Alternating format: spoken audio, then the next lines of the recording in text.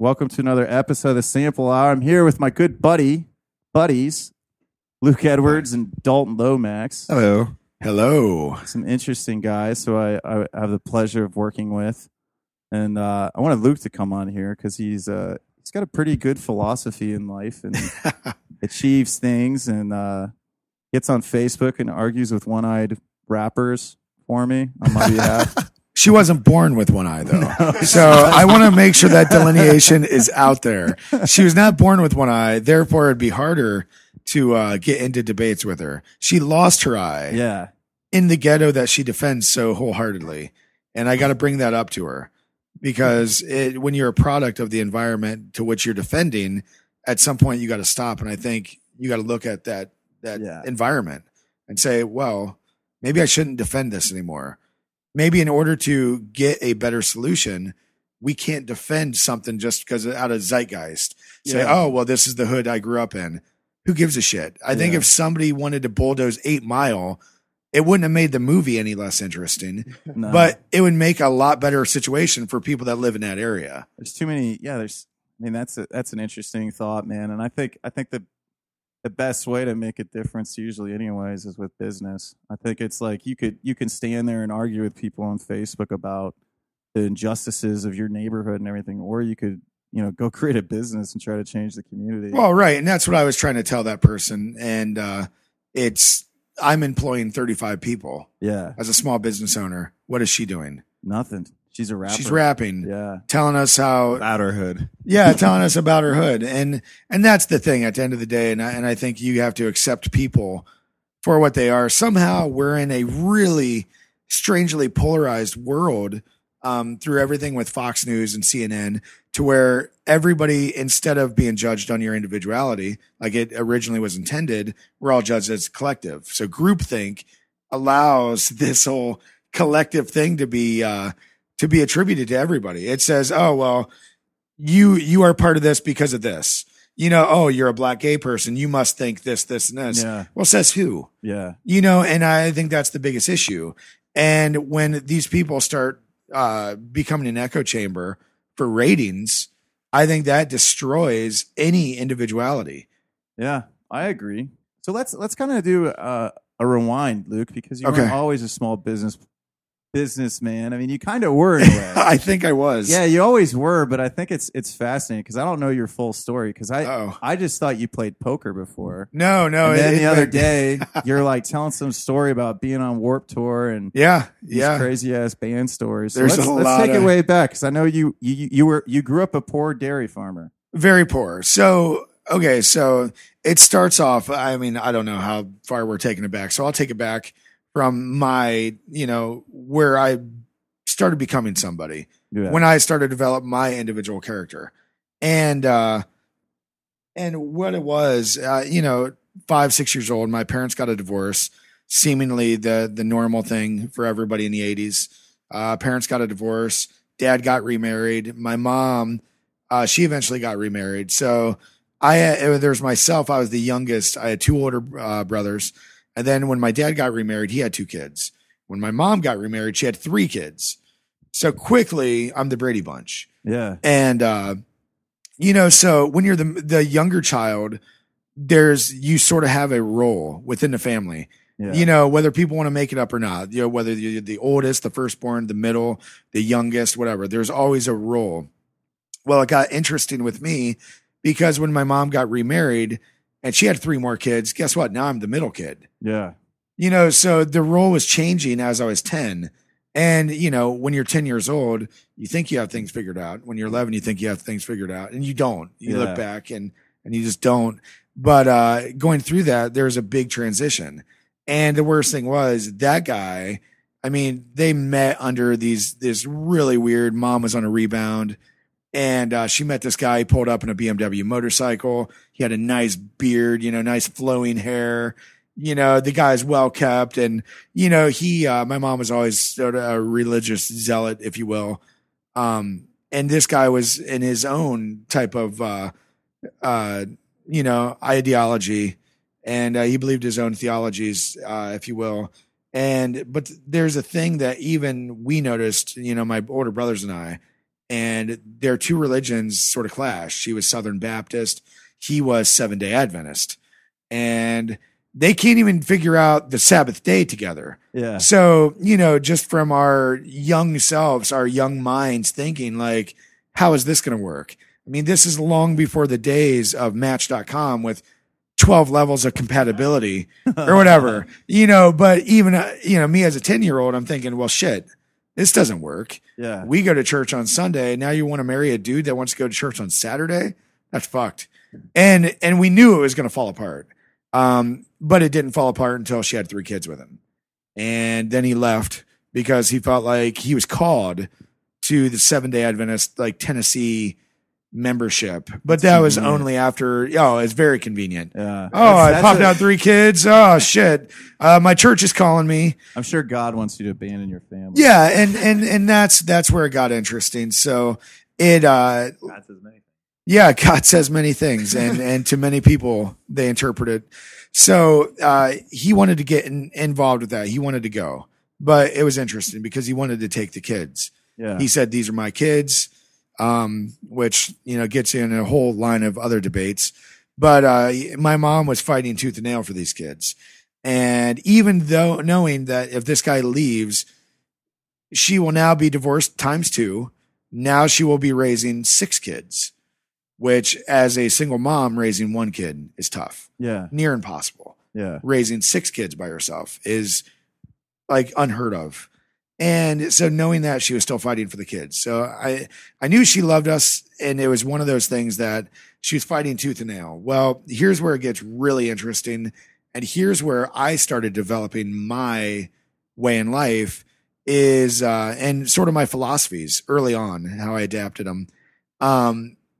In order for him to get custody back then in 91, I guess it was, the courts, they sided with the moms, the maternal side of things, whether it's the grandma, the moms, they sided with them because women are naturally nurturers. Yeah. They've done several studies with, chimpanzees, putting dolls in front of female chimpanzees, putting trucks in front of male chimpanzees. And the mothers are always nurturing. The female chimpanzees are always going after the dolls. So the courts adopted sort of that strategy of, okay, we're always going to side with the mom unless it gets really wild. So I haven't told many people this, but what really, I think, going back, started developing my philosophy on things was I saw the court work in a way and being manipulated. And when I saw it become manipulated by this guy, I then realized, this blind lady of justice can be manipulated. Yeah. Because the blind lady of justice sees black and white. So now it's up to these guys that get paid hundreds of thousands a year, also known as lawyers, to fight for these guys under a false pretense. Mm-hmm. And these guys in these suits, they don't give a shit about 6 kids. They don't care who it affects. They care about their client because that is who writes them the checks. So at the time, my ex-stepfather, he had money. He had a good job. He was a self-employed painter. Then in the winter, he drove semi, and he just banked all that money, just banked it. And it was pretty good for him. And at the time, he hires a lawyer. I'm not going to mention his name because, well, obvious reasons. He hires a lawyer, and he says, I need to get my kids, these 3 kids, I need to get them down to Tennessee, to this Seventh-day Adventist commune, if you will. How do I do it? And his lawyer said, you need to make this environment to which they live so unsafe for these kids that the court has no choice but to send them out. That's bottom line. And he goes, well, how do I do that? For all intents and purposes, she's crazy. My mom, and my mom is crazy for what it's worth. But it was to the point where it was 2 crazy people trying to decide who gets custody of these 3 new kids. And knowing the court's going to side with the mom, even though she couldn't afford it, even though we'd be on food stamps and subsidies forever, even though we'd be indentured servants to this farmhouse we lived on, I'd be milking cows and building wood stove fires, when other kids are going to school. So long story short with that, it got to the point where they developed a narrative. And which brings me up to the other thing of why I get into false narratives. He developed a narrative to which the house was unsavory and unsafe at this point. And by the time he comes up with this theory with this lawyer, my older brother was already abused. He already moved on to my real dad's house. He was already over it. I mean, not, being thrown into litter boxes because he didn't fill up ice trays. Something as stupid as that. Oh yeah, you did all the house, but you forgot to do the pots and pans. So I'm going to throw you through a wall now. So his religion was really scattered, if you get my drift. Yeah. And, so my older brother, he was already gone. My older brother, he was on his way out because he hated the abuse. He said, I got to get out of here. So he ended up moving to Colorado, to which he still lives. He wrote Ohio off, said, fuck it. I hate it. I hate everything it represents. He's gone. So now there's me. So now I go from the youngest child to the middle child to the oldest child. And now my mom's in a huge custody battle. And the way that him and this attorney came up to make my mom's house a liability was accuse me of molesting my brothers. Whoa. That's super fucked up. It gets really fucked up. And so if you can imagine a 10-year-old at the time, I was building, my go-karts and I was working on all my mini bikes and it's what I was doing. I was just always naturally mechanically inclined. I just loved working and tinkering with things. And looking back, it was actually a way to get out of the house so I could get away from the abuse, get away from the drama, so I had to build a mini bike to go down the street. And, I was always skateboarding and doing this, that, and the other. Well, then I become a pawn in this custody battle. And next thing I know, I'm, I go from giving my little brothers rides on go-karts to being interviewed by the cops for a 24-hour period of time. And the laws have changed, but, this is going to tie into a point later on. I hope we get into this in this podcast about the hashtag Me Too stuff. Yeah. And about false allegations. Yeah. And of what this does to people. When I was 10, I was interviewed for 24 hours with a detective in Mansfield, 10 years old. And I'm not going to name his name either. But I know it to this day. I don't know who my senior prom date was, but I know what that guy's name was. So that shows you the importance of what this was. Yeah. And it's pretty traumatizing for a child. It was. And it's really irresponsible of adults. It was. And to this day, I still don't know if my mom believes me or not. Wow. But I think there's a lot to be said by I still have a good relationship with my family. My brother works for me. Yeah. My sister, she worked for me. And my other brother, he's a mechanical engineer with SSOE.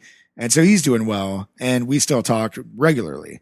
And so I don't think they ever bought into it, but they were so young that the mind can be manipulated. And when the attorney is the point man of a hatchet job saying, I want these kids so bad, I'm willing to do whatever it takes in order to get them. And I get it. As a father, I get it. You don't want to let your kids go. But it's a weird platitude when you don't want to let your kids go as you're abusing your stepchildren. Yeah. So it's a weird thing for me to have. So let's go back to the interview that I had with detective in Mansfield. And it pretty much came down to this: for 24 hours, my story didn't change. And, I was always told, even growing up as rough as I was, that if you don't lie, you don't have to remember a convoluted story. Yeah. And for whatever reason, the detective thought that was near sociopathic behavior, that my story did not change. There was no delineation. That is where it became real. So next thing I know, I'm being locked up as a 10-year-old, getting ready to go in front of a juvenile court judge. And at this point, they withered me down to the point I said, I just want to get out of this room. I'm tired. I want to leave. And so I pretty much signed a paper that said, I'm not consenting to doing any of this, but I want to leave. And I'm consenting to a court-ordered counseling until the time I'm 18. And I'm going to be a ward of the state until then. Wow. And that's the only way my mom could keep my younger siblings, by me going through this court-ordered counseling, saying, I will get better. I will no longer molest people. And it was so fucking insane. Yeah. And Allegations. oh, well, without a doubt. It was so insane that, I mean, as a 10-year-old, I couldn't comprehend. As a 35-year-old now looking back, it's hard to comprehend. But that's when I started generating a lot. That's where my character started developing. Yeah. I started realizing there are narratives that are false. There are people that are out for their own good. And I learned a lot about life when other 10-year-olds are going to school playing with Ninja Turtles. I'm being drugged through a court system. And it's a court system that so often is attributed toward poor people, toward the hood. You're in this environment. You're in a cycle of, you're in the system. You can't get out. And I heard all these things. And naturally with this counseling that we did, it had a lot of other people that were hardened criminals. And with these people, there was a fine line. I remember looking back, there was a fine line of the people in this counseling that I did for 8 years. And looking back, it probably helped me because I do understand a lot more about my psychology. Yeah. And a lot more about sociology. It probably, in a weird way, provided an escape from the fucked up home situation too. Well, and it did. Because I can't imagine. I can only imagine, like, it'd be hard. It's like, Mom, how can you not trust me? Like, you're all I have now. Like, you know what I mean? And then it's like, you were forced at 10 years old to be the whipping boy. Yeah, but also just that you knew, like, I don't have a choice. I'm the only one that can take care of me. That's correct. And it got really weird because even knowing that sacrifice was made, not understanding the value of that sacrifice, it got to a point where I knew, okay, my mom gets to keep these kids if I do this. Yeah. I'm so tired. It's worth it, I guess. And then you go to court-ordered counseling. They pull you out of school. So everybody wonders, all your teachers, they're wondering. Everybody's talking. Everybody's wondering, like, why is this kid leaving? And quickly, I felt like I had a scarlet letter. Yeah. I felt like I had the Star of David, getting ready to go into some weird internment camp or some ghetto. And that's when it really started to develop. I started getting a lot of anger, which looking back, it was probably justified. I'd say so. Right. So. Yeah. And started getting a lot of anger, and then I wanted outlets for that. And I started martial arts when I was 8 years old, and I found martial arts was a great outlet of that. And started reading and adopting a lot of Middle Eastern philosophies on just, of sort of Zen, if you will, of bringing down the mechanism, clearing the mechanism. Yeah. How can this situation be so fucked up and I can't change this situation? And that was a lot of those philosophies. How do I do this? So I got into a lot of the philosophies of Jeet Kune Do, Bruce Lee's stuff, Aikido, certain Middle Eastern philosophies like that. And that was more for how to make it so I could control my anger. But then it also turned out when I was wearing that scarlet letter, I found out that I'm also going to be the victim of bullying and the victim of this abuse from my ex-stepdad, who at this point was no longer in the equation. But now, instead of him throwing me through walls, now it was people at school picking on me. Yeah. Hey, why do you get to get out early on Tuesdays and Thursdays? Hey, why do you get to do this? Why do you get to do that? And I had no answer, because I'm certainly not going to tell him, well, I was accused of molesting my brother. And I mean, I'm not going to do that. And I couldn't even understand what that was. So I developed my own personality. I spent lots of time. There's lots of downtime at the dairy farm. I'd go in at 5 a.m. I'd milk cows to help pay for my mom's rent because we were so poor at that time. And I would do things. I'd mow the lawn, mow their lawn. I'd go out and herd the sheep, herd their steer. I would do certain things.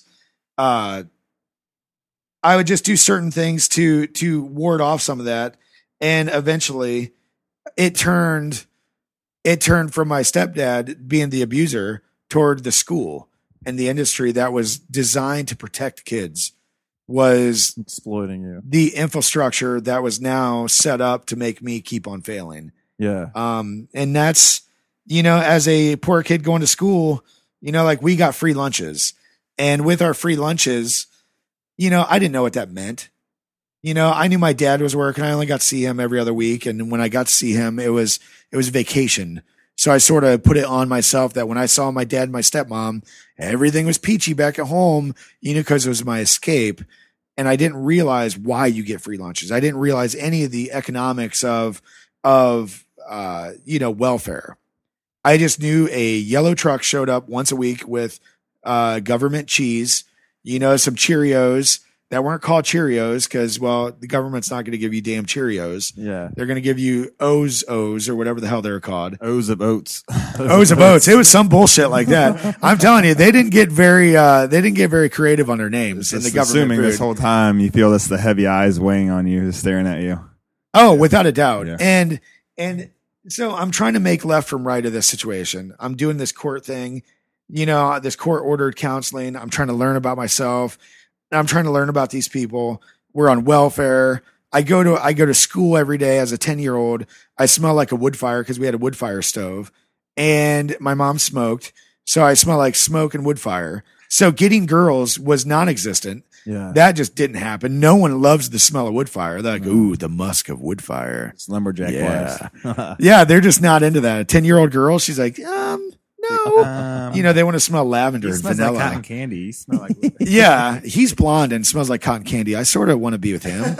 They don't realize as a 10-year-old, I'm mauling, splitting wood. So my parents, my mom doesn't freeze. My brothers don't freeze. And I'm doing that at 3 a.m, waking up and loading wood stoves when other kids are just dreaming about God knows what. And so quickly, we'll go back to the school thing. So going to school, they get you in these lines, they herd you through like a bunch of cattle and you're on the free lunch line. Yeah. And there's certain things like the kids that come with money, they can get a cookie, they can do all this a la carte stuff. And, but no, when you're in a free lunch line, you get the government pizza, which looks like cardboard with the lowest grade of mozzarella possible. Can't even look at the cookie. Tastes like it too. Yeah. Don't look at that without a cookie. doubt. So you're doing all this stuff and I'm starting to notice that I'm being treated different for something that should not be, I shouldn't be treated. Yeah. I mean, it's almost like this classism and I'm starting to learn a little bit about classism at this time when I'm 10. Yeah. And I talk to people that are 30s that don't know what classism is. And, and I'm seeing all this happen as I'm 10. And then I'm starting to get ostracized by the lunch lady when I'm finding it's becoming a point of embarrassment that she makes me sign my name next to the free lunch number. That's hardcore. Yeah. And this lady knew who I was. I mean, shit, there's 30 kids in my class. Yeah. This lunch lady sits down. It's her job to know who people are. And midway through the year, I'm still signing my name next to this and everybody's looking at me. I got so embarrassed, I'd not even eat because it would be so embarrassing. Well, then that became a level of embarrassment. Oh, well, now what, Luke, you don't have food to eat? Yeah. No, I'm not hungry. Well, back then I was thin and people could see when somebody's hungry. Yeah. And I was clearly hungry. Yeah. But I just found ways to get away from that, saying, okay, I can take this free food and be made fun of even more than I'm already made fun of. I can get bullied more than I'm already bullied. Or I can just sit over here, not take the free food, only be bullied by a select few, only be made fun of by a select few, and sit over here by myself, smelling like a wood stove, smelling like a pack of Marlboro Lights, and I can keep to myself and read my books. Starving. And starving, and eat my government cheese when I get home. And that's what I opted to do. But in doing that, I realized at 10 that I will never let somebody control me. Yeah. And that's, I think, what it ties you all back into.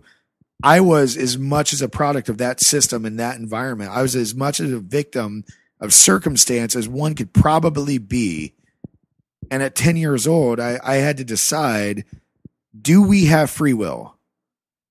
And if the answer is no, I'm going to go to the sugar shack where we made maple syrup every spring, and I'm going to kill myself. And if we do have free will, I'm not going to kill myself, and I'm going to make sure none of these motherfuckers can ever control my life. Yeah. And that's where I went. And so the next 8 years that I decided to be down on that road, I mean, obviously gone through anger issues, still poor. I had a lot of outlets. I was skateboarding really hardcore, into martial arts. Those were my outlets: extreme sports, martial arts. I did a lot of great things with Taekwondo when I was into that. Skateboarding, I was semi-pro too. That was the biggest level I got to. Went out and did a lot of competitions over at Woodward, and so I got to that level. But it was to the point where even those accomplishments weren't good enough, and skateboarding was a very expensive hobby. Yeah. And so I had to find a way to get that hobby paid for. And I certainly couldn't do it with my mom. I mean, every year my dad would give us, enough child support that we could effectively go to TJ Maxx and buy the cheapest things we could. We could all get 2 pairs of Levi's, and that's what we had. And so we did that. And my nicknames were all kinds of stuff through the Mansfield skateboarding scene. Dirty Luke mainly, because we didn't have clothes. We didn't have stuff. And, Trans World Skateboarding later knew me as Dirty Luke of Mansfield. So that was sort of cool looking back. So in my competition days, this before the days of internet, they had to call people things like, here's Dirty Luke from Mansfield, Ohio.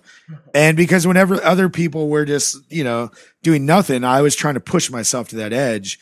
I was trying to do handrails. I was trying to do, 10-step sets and really push myself because I knew the ends would justify the means. This could be a way to get out of this shitty situation.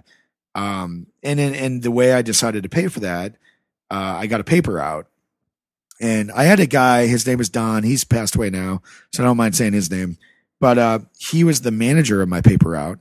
And it was really weird because when you have a paper out and you're 10 years old, you still don't know anything about economics or free market or people in general. Yeah. And, and so I'm like, oh yeah, paper out. I can skateboard. I can exercise. Then I can go to karate class that night. Then I can, this is going to be awesome. So I'm jacked about this idea, and I'm hearing you can make like $40 a week. And as a 10-year-old, I'm like, yeah, I can work 3 weeks and get a new deck from California Cheapskates. This is badass. And it wasn't until I got that job for about a month that I realized, man, there is a dirty, low side to this. There's a real dark side to being a 10-year-old paper delivery boy. And the dark side is collection. Yeah. Collection. Now, certain people were on credit and certain people were on collection. And we always really liked the credit people. And I never know what that meant. Always liked those people. They're, hi, Mrs. Jones. Hey, thank you for the Christmas tip. Those were the people that were awesome. The people that weren't were the people that you had to collect from. Now, this is when I realized that no 35-year-old man that's paycheck to paycheck that wants to get his newspaper wants to pay a 10-year-old when he doesn't think you can physically make him pay for this newspaper. Yeah. Now, even though it's only a quarter or 50 cents, I think it got to on the Sunday Times, even though it was that cheap, you realize that I have no physical way to make this guy pay me. Yeah. I can't fight him. Nope. I will be overrun completely. I will be killed. How do I get this man to give me a goddamn quarter times 2 weeks of when I need to collect? Shin kick. Yeah. Well, I mean, trust me, I was exploring a lot of options. And then I realized, as my brain was developing, why am I thinking about this hardcore over a couple dollars? Yeah. This is insane. And I'm delivering to these people more and more people that realize, hey, instead of me putting my credit card on a credit file, I'm just going to go in cash collection. And when I need to repay for my paper, they're eventually going to want to hire me they're going to want to call us up and say, hey, Mrs. Jones, you haven't paid for your paper lately. Tell you what, if you come back and start paying again, we'll wash that old debt clean. And so they would, of course. 2 weeks later, they're not paying again. But that was how the paper decided we need to get our money. The difference is all the money I was supposed to be making, I had my manager, Don, explain it to me that, see, son, in a condescending way, if you can imagine, see, there's creditors, then there's cash people. After the credit pays for the papers, you get the cash. I said, well, Don, there's no cash. I can't get these grown men to pay me. There's certain people that they're single moms, and they can't afford it. And I can't with a straight face go to these people and say, Mrs. Jones, I really need to get paid this $2 for this 2 weeks. She's like, I'm sorry, Luke, I just don't have the money. I can't look at them with a straight face and say, whatever's more important than this paper somehow is not more important than this paper because I need my goddamn money or I'm not going to get paid. Yeah. And I need my money because I have aspirations, Mrs. Jones. And so that's when it all came to me that every 2 weeks I had to pay Don the money, the man. I had to give the man the money, even when I didn't have the money. Oh, and finally one time it came to a head that I had $25 in collections. I was supposed to collect 75. I had, I had 25 and, I owed 40 and I was skateboarding down. I was going to karate class and there was this place called Hearst Drug and it was a drugstore and the people had this box candy and they had all this candy and I saw them bringing in the new shipment of blow pops and these little flavored Tootsie Rolls. Yeah. And these Tootsie Rolls were 1 and 2 cents a piece. And the box came in like a box of 1,000. And I'm like, okay, I did the math real quick. I'm like, man, kids are always looking for candy at school. These rich a la carte kids, man, they're always looking for the cookie. They're always looking for the blow pop. Huh. I'm a poor kid. How do I get rich kids money? And I go up to the clerk and I said, hey, excuse me, if I buy all those Tootsie Rolls, how much would it cost? Yeah. And I could do the math, a penny at, 1,000 Tootsie Rolls. Obviously, I could do that math. Shit, I was trying to prize the rent out of the local paper people. So I could do the math. And, the guy's like, oh, well, I mean, $10, I'll give you this box. I'm like, well, why would I ever want to buy the box? What's my incentive to buy the box? And I was like, mister, what's your incentive to buy the box? Because why wouldn't you buy them as you need? Why would you buy the box if there's no incentive to buy more? Yeah. And he goes, tell you what, kid, you give me $5, I'll give you the box. I had that $5 on that table so quick, you know what? And it was followed by the other 20 that I was supposed to give to Don, the paper guy. Yeah. Because I said, fuck it. I'm done with it. He thinks I suck because I can't beg these poor moms to give me their money. I certainly can't fight these old men to give me their money. So fuck it. I'm the worst. So I either got to take this 25, go all in and get, all these Tootsie Rolls. Yeah. Or I can just give them $25, still have nothing to my name, no Tootsie Rolls, no intrinsic property, and just be fucked. Yeah. So I said, you know what? I'm buying the Tootsie Rolls. Don can suck it. I'm buying the Tootsie Rolls. And if he wants to fight me, I'll fight him. Because at the time I was a yellow belt. And you know what? I could do 2 katas and I could break a board with the grain facing the right way. So I was ready to rock, and this is how I thought. This is how, I thought 10-year-olds all thought. But when at the end of the day, 10-year-olds aren't thinking about this. They're thinking about what they're getting for Christmas. And I'm fighting for my fucking life out on Main Street in Belleville, Ohio. Yeah. And so the clerk sells me these Tootsie Rolls. And man, there are some good ones because there's like the sour apple. So it wasn't just like the bullshit weird chocolate flavor. You had a nice variety to go pedal. Oh, I had a variety because I knew variety. I knew there was a certain amount of kids. And I knew there was a certain amount of kids that could afford us because I knew the 5 other kids that were poor like me in the poor kids line. Those weren't going to be my customer. My customer were going to be the kids that always wanted the cookie. The fruit cup and the government pizza wasn't good enough. I want the chocolate chip cookie. You know why? Because my parents are privileged. We can afford this shit. Because my dad's working. My mom's working. My dad's having an affair. God knows what they're doing. Whatever they were doing, they could afford the cookie. And you know what? I want to be the cookie. Yeah. And so I said, I got to be the cookie. So I took my $25, got all these Tootsie Rolls, and I go to school the next day smelling like cigarette smoke, had my skateboard, my dirty Luke self, but I had a pocket full of Tootsie Rolls. And when those kids got in line, I said, you know what? I think I might have a reason to get in this government line again. Yeah. But the reason isn't for my food. The reason is so I can pay for my own food on behest of these people that have money. And I'm going to go up to them and say, hey, I know you always like the cookie, but have you had a sour apple Tootsie Roll?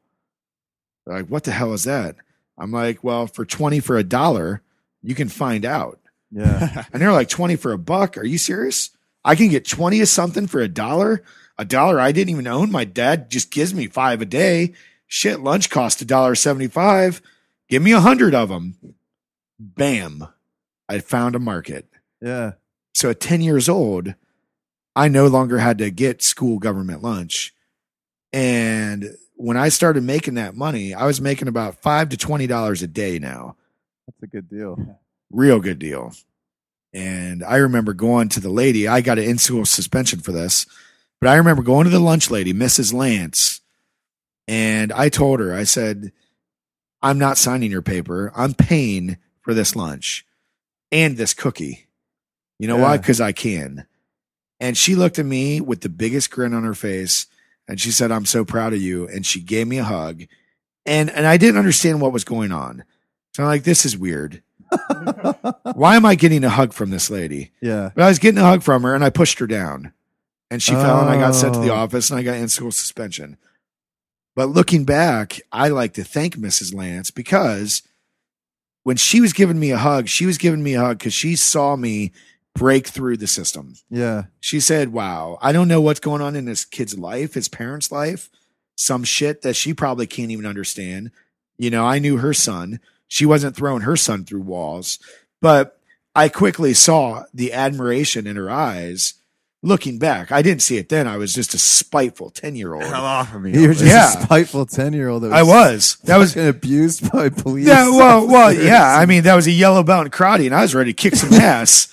And so I pushed her down, and but to this day, I think she's the turning point. Yeah, because when she smiled and nodded in admiration, I thought she was making fun of me like everybody else is making fun. Yeah. But looking back, and I would always like to talk to her. I don't know if she's still on this earth or not, but to this day, I've always wanted to talk to her and say, when you did that, because I know she still remembers. Yeah. So when you did that, I would like to know, like, what was your intent? And I want to believe her intent was, you fucking made it. Yeah. You fucking made it. Yeah. You're no longer a victim of circumstance. You fucking made it. Yeah. You're paying for your own cookie. And that's what this life's about. Yeah. Life's not about, oh, the rich kid gets a cookie. I'm going to step on his cookie and spit on it.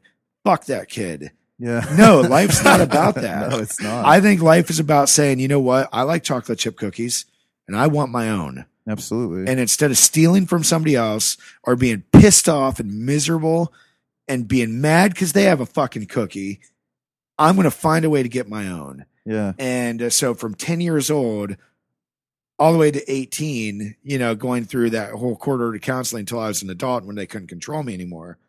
That was everything I was doing. It was how do I take this market that I'm coddling and make it so I can do more. Yeah. And by the end of that my 10-year-old year, I don't even know what grade school I was in, but by the end of that school year, I was selling blow pops, and I was getting those bitches for 5 cents, selling them for a quarter, which was great. So now I didn't have to carry 25,000 goddamn Tootsie Rolls. Now I'm carrying a 10-pack of blow pops. Yeah. And getting a lot more bang for my buck. Absolutely. And now what's great is people see that stick hanging out of all these kids' mouth instead of chewing a Tootsie Roll real quick. And so they want to know, where'd you get that stick? Where'd you get that blow pop? Yeah. Dude, Luke the Candy Man over there. So you went from Smelly Luke to Luke the Candy Man. Yeah, Dirty Luke. Dirty Luke. Yeah, smelly for sure. But that wasn't the adjective anybody wanted to give that as a So you I mean, do you think, because I think about this a lot, that kind of proves it.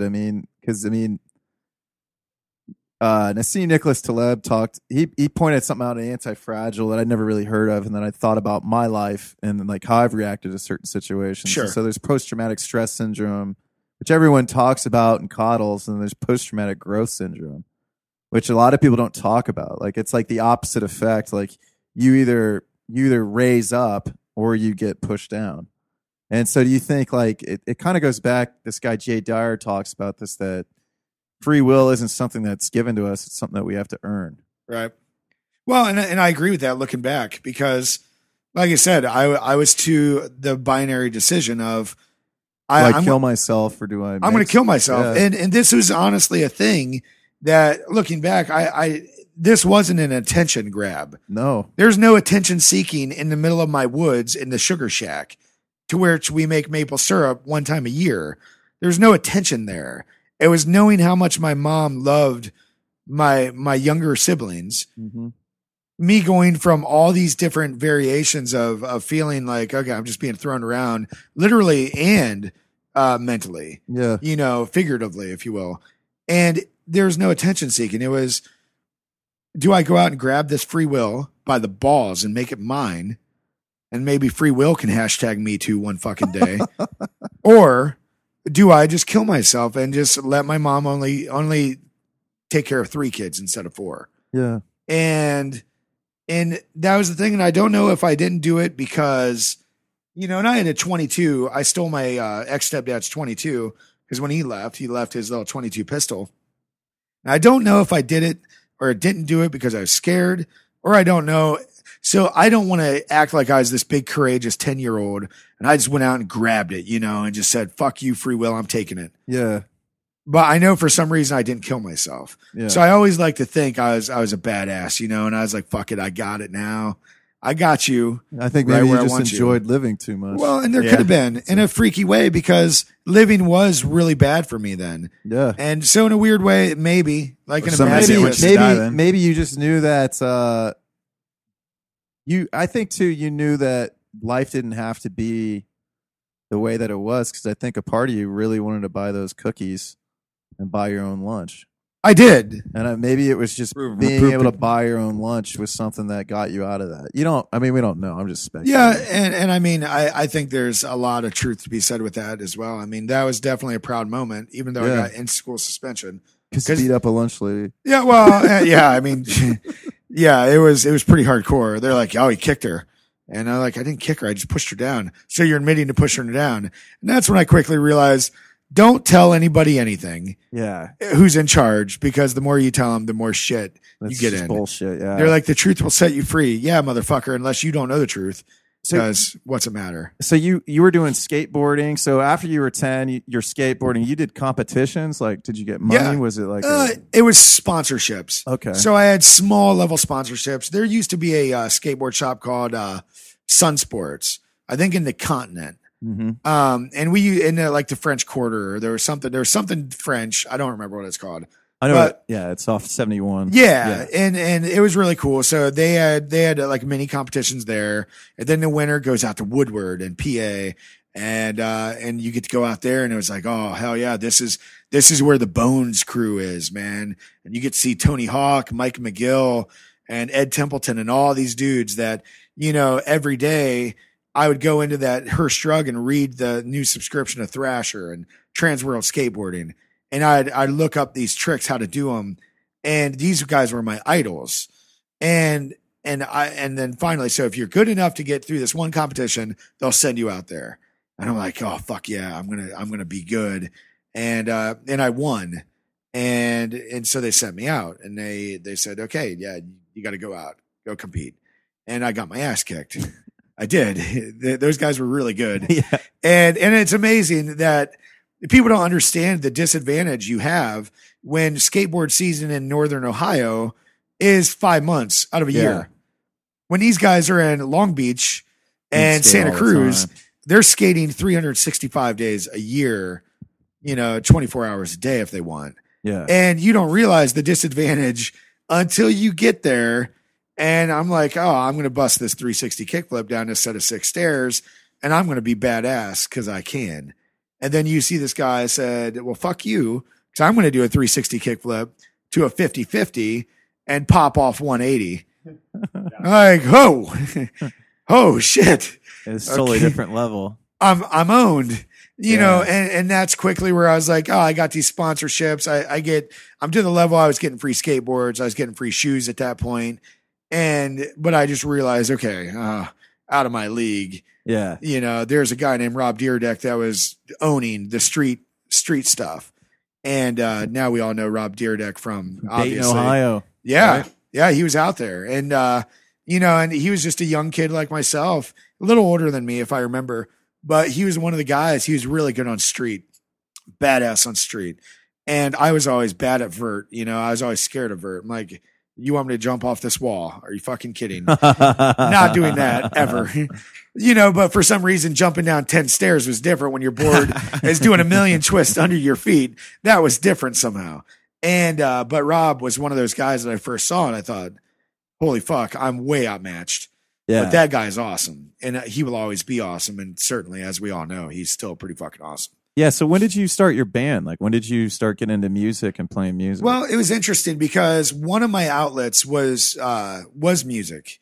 And my mom, like I said, she was raised Southern Baptist. She raised us Southern Baptists. And then that makes that weird hybrid of Seventh-day Adventist, for the brief time she was married to my now ex-stepdad. So it was fun. We had Sabbath on Saturday and Sunday. So it's like, well, when the hell do we work around here? I got to deliver a paper on Sunday and I'm getting abused by this guy because I'm doing it. And, so it was really wild. But that was when I really got into music because I said, okay, the best way to fight this guy would not be fighting this guy. Yeah. It would just be going to my room, hibernate, be in his eyes as little as possible.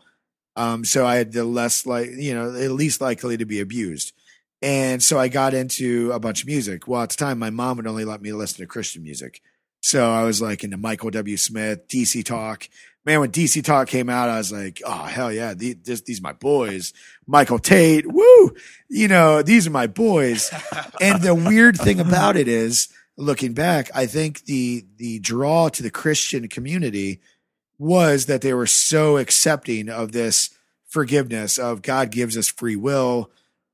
There's hope for the downtrodden. Yeah. And I'm like, man, I do feel like one of these downtrodden people, so maybe there's hope for me. So I'd be sitting there like memorizing and I'd like want to save up for a guitar. And finally, after I realized my skateboard career is not, I was awesome. I was the big fish in a little pond in Mansfield, Ohio. I was Dirty Luke, that didn't mean anything because I couldn't beat Rob out on, he's doing shit I've never seen. Yeah. Because his family was rich enough to send him out to LA and to skateboard full time. Wow. To skateboard inside all the time. Well, I didn't have that shit. Yeah. So he was getting good exponentially to my linear level of getting good. And it just was never going to catch up. So I wanted to find a new hobby. And I saw these guys and, I had my outlet with my youth group and I had all these guys and we'd go to these concerts, these Christian concerts. And I'd see all these, really cute Did you guys girls. go to Ichthus? What was it? There was like the big Christian concert. Ichthus is like in Kentucky. No, never went down there. No, we went, we went to like the Akron Civic Center. Okay. Got to see Newsboys and DC Talk. Yeah. And I was probably 12 or 13 at the time. And I saw all these pretty girls, these blonde haired girls. They smelled like strawberries. They're living it up. And, for a couple nights of my life, I was able to get a shower because we stayed at hotels with the youth group, get a shower. And I was able to put on this facade like, yo, I'm in a good situation. Check me out. I'm an athlete. I have a 6-pack of abs. I could do all these cool shit. I'm like a ninja. At the time, I think I was like a purple belt in karate, so I thought I was the shit. And, like a ninja. And I'm moving up and this is all a construct in my mind because it's what I wanted to be that I saw everybody else being. Yeah. And I can only get this at these Christian concerts, but I saw the adoration of these girls looking at DC Talk. When Kevin came out on stage, he's dropping the bars, man. And I'm like, damn, he's dropping bars. And look at this girl. She's a dime, just checking him out. Yeah. And this guy, you think, oh, this guy's probably only 17 on stage. Looking back, he was like 30, dropping bars. Yeah. But that was the thing. And I said, I need to be able to play it. And there's one song, I think it was Jesus Freak when it came out. It was like the big rock album, DC Talk, rock and roll, and with the rock and roll coming out, he came out with a guitar. Need me to pause it or anything? Could you pause it real quick? Yep. You were watching this guy on stage And then you're seeing all these girls get googly eyed over him. Oh, for sure. So I think it was it Kevin? I forget the other guy's name. I forget all DC talk. I mean, there's 3 of them. But the guy comes out with this guitar, this electric guitar, man, and he powers through this impromptu solo. And I was like, you know what? That's awesome. Whatever that guy's doing, that's awesome. And so I said, well, I'm going to keep on skateboarding. Maybe, there's something there, but I'm going to start saving for a guitar. And that's where that became. So I think it took a lot of blow pops. But, how old were you when you purchased your first guitar? I think I was 13. Okay. Yeah, I was 13. So I got myself a little Hondo electric guitar. And I didn't even know how to tune a guitar. It was really weird. I was just like, oh yeah, I'm just gonna make these notes and just turn these knobs. I'm going to line them all up.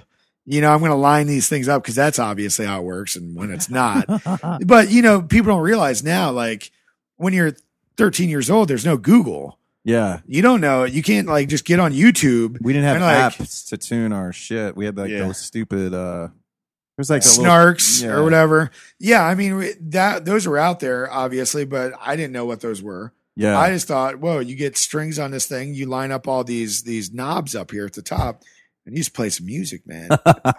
And, so I remember getting into it, and that was one of the things that, and it became a focal point when I went to go visit my dad every other week, is cause he was into classic rock. I mean, Deep Purple and Zeppelin and all that. And I was like, yo, Dad, check this out. And he's like, what's that? Holy shit. Richie Blackmore, and he started thinking of all these classic gods, and he was like, are you going to learn how to play? I'm like, I don't know what to do. I can do this. And I was like, bong, bong, bong, playing. I'm like, yeah. And I was trying to play like, some DC talk stuff, but nothing sounded right. And he showed me how to tune it, and he showed me how to play, he's more of like a cowboy chord guy, play Smoke on the Water, like, anybody can. And he'd show me stuff like that. And then I was like, whoa. Well, that Christmas, he got us I think it was a Mel Bay, like how to play guitar, intro to guitar. And that's when I learned the power chord. And then I go back to the Christian bookstore, the Bookery, and I had some money, and I'm like, oh, I'm going to get the new Christian CD, White Cross, baby. And it was like the equivalent of White Snake to the Christians, and I'm like, White Cross, hell yeah. These guys are shredding. And, I got into that. Well, then it caught my eye. I see this other band. I'm like, what is this? And they're called MXPX. Yeah. And I'm like, who are these guys? And there's an album with this spiky haired, weird little thing on it with a skateboard. I'm like, well, I skateboard. Yeah. I'm going to get this. And I get it. And it's punk rock. Yeah. But it's at the Christian bookstore. And so this whole construct of what Christianity and Southern Baptist Christian music is about was defied by these 3 dudes out of Bremerton, Washington, called MXPX. And I'll tell you what, man, I became the biggest fanboy for these guys. And I still to this day, I was jamming that first CD, Poking At You. I was jamming that last night in my car, and it sounds terrible. So Mike, if somehow this ever gets to you, awful. It was terrible. And the funny thing is, there's a bunch of really good songs on it, but the recording quality back then, when you're in a indie label, it's all terrible. But I discovered the power chord, and I discovered the palm mute and down strokes, and I discovered all this stuff, and I discovered, wow, not only guitar doesn't have to just be this thing where you just are technically proficient to do these sweet solos like DC Talk and White Cross, but you can get a lot of angst out by jumping up and down and just playing until your fingers bleed. This crazy music. You got this drummer for MXPX, Yuri, that's playing like 250 beats a minute, double bass beats, eighth notes on the snare. And I'm like, what the hell is this guy doing? And I'm like, why is he doing this? But it just became a way of saying, this is my new anti-drug. Yeah. This is it. And then, it's cool because their songs were like minute 48 seconds. Yeah. So like it was a lot of, get the message out, on to the next one. And so likewise, they were releasing records every year, when it took all these other guys like Guns N' Roses were doing it one every 5 years. No, MXPX, 6 albums in 5 years. Well, they were getting that Christian money. Too. Oh, they were getting that Christian money. Yeah. And so I just became huge fanboys. And so that was my first like secular, like they were Christian, but they played in secular clubs. And that was my first secular concert that I went, and I was like, holy shit, this is raw energy. There's a mosh pit. There's circle pits. There's these dudes dressed up with spikes just going berserk. And so it was really enlightening. And that's when I said, man, I always want to be involved in music, and I want to be involved in punk rock. I want to be involved in these sweet guitar solos, and I want to merge them all. Yeah. And at the time I found my martial arts was doing the same thing.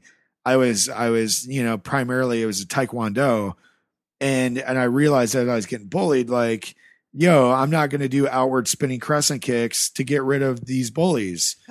That's not practical. Yeah. And it wasn't until I started studying some of the Kung Fu, the Aikido, the other stuff, the Kinpo and some of this other stuff that I realized, okay, there's more practical ways of self-defense than being able to do some sweet ass Van Damme aerials.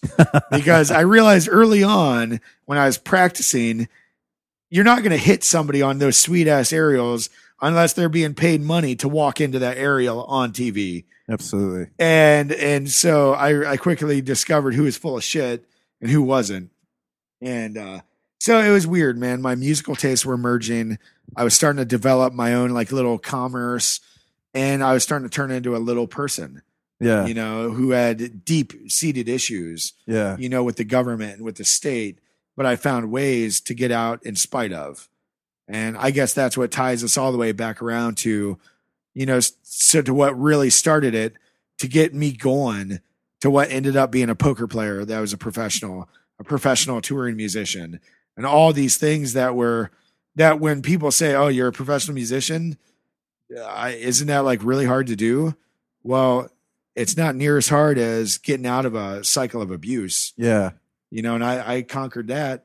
So 5% of stardom or 1% of getting out of a cycle of abuse. Well, 5% seems 5 times more likely to succeed.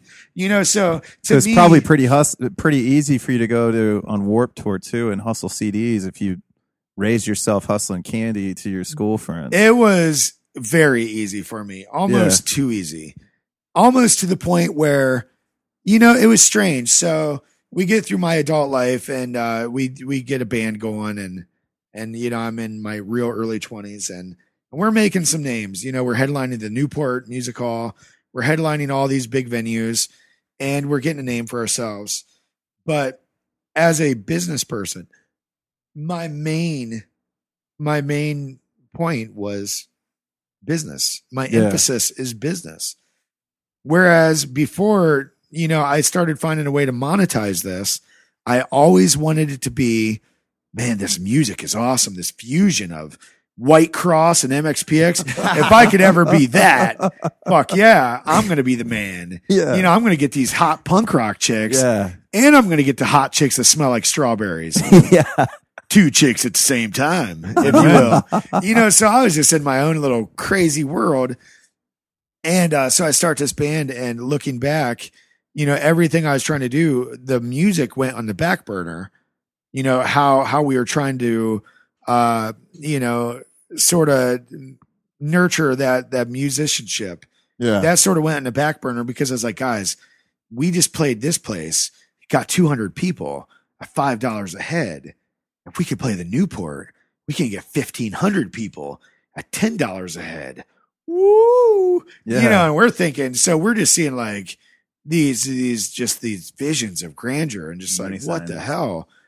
And we thought we could do all this stuff. And so that was my point. My emphasis was, how do we do that? How do we take things to the next level, bigger and bigger? And it was really weird because Columbus at the time, it was fighting to cultivate itself as we're indie. Yeah. You know, we're really indie, man. There's all these bands that are just indie bands that were just, oh man, Nada Surf and all these guys that, oh, we're cool, man. And looking back, it was the elementary hipsters Yeah. that were doing all this shit, you know. What was the name of your band? Seventh Echo. Seventh Echo. Yeah. And so we were doing all this stuff, and Columbus was always weird because it was too indie for us, but Cleveland was always too metal for us. Yeah. But I said, okay, well, I'd rather, instead of deal with these indie assholes or these metal assholes, what do we deal with? I guess we'll find our own way. Yeah. And we started building that relationship and developing that. And next thing we know, as we're, you know, playing the Newport, putting a bunch of heads in there, we get a call from a guy who's like, yo, man, congrats. You guys are doing the Vans Warp Tour. Like, what? The hell is that? Why are we doing that? Yeah. And I knew of Vans from my skateboarding days. I'm like, is that a skateboarding tour?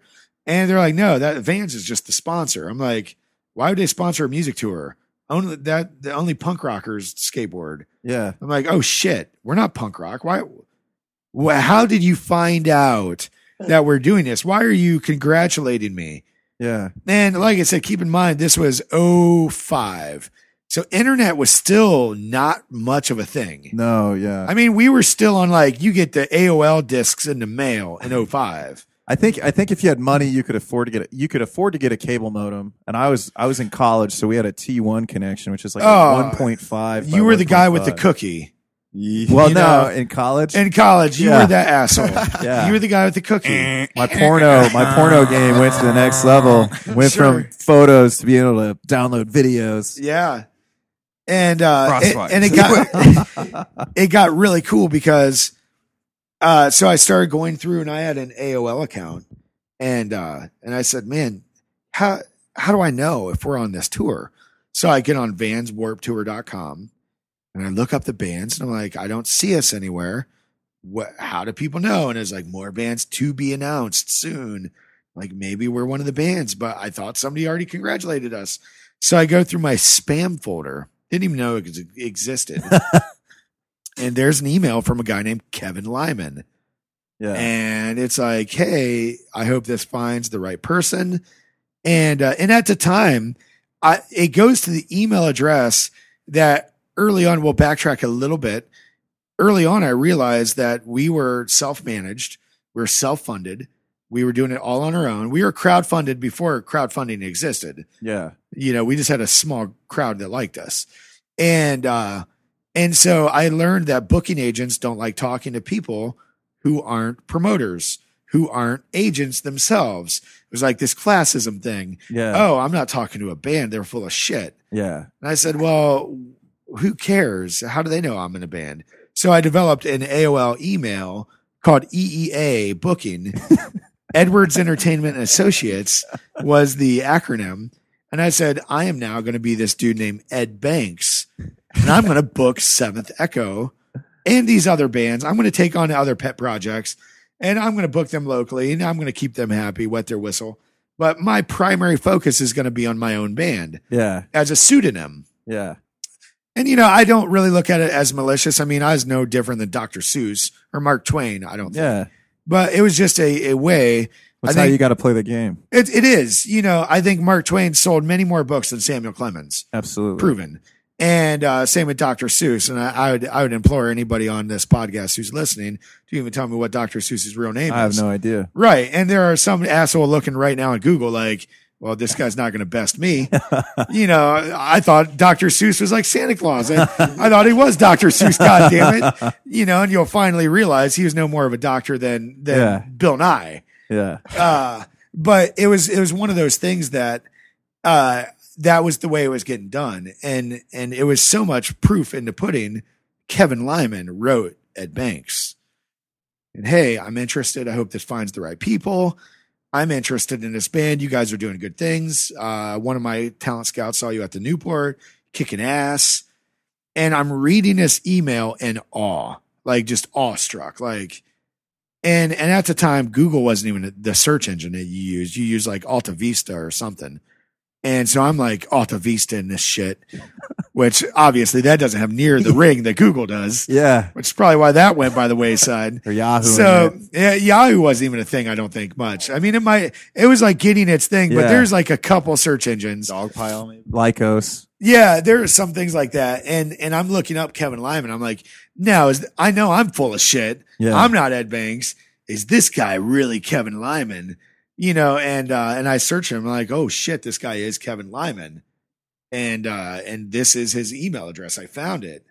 And still that's his email address to this day. I emailed him last year and it was really cool. So I write him back. I'm like, hey, yeah.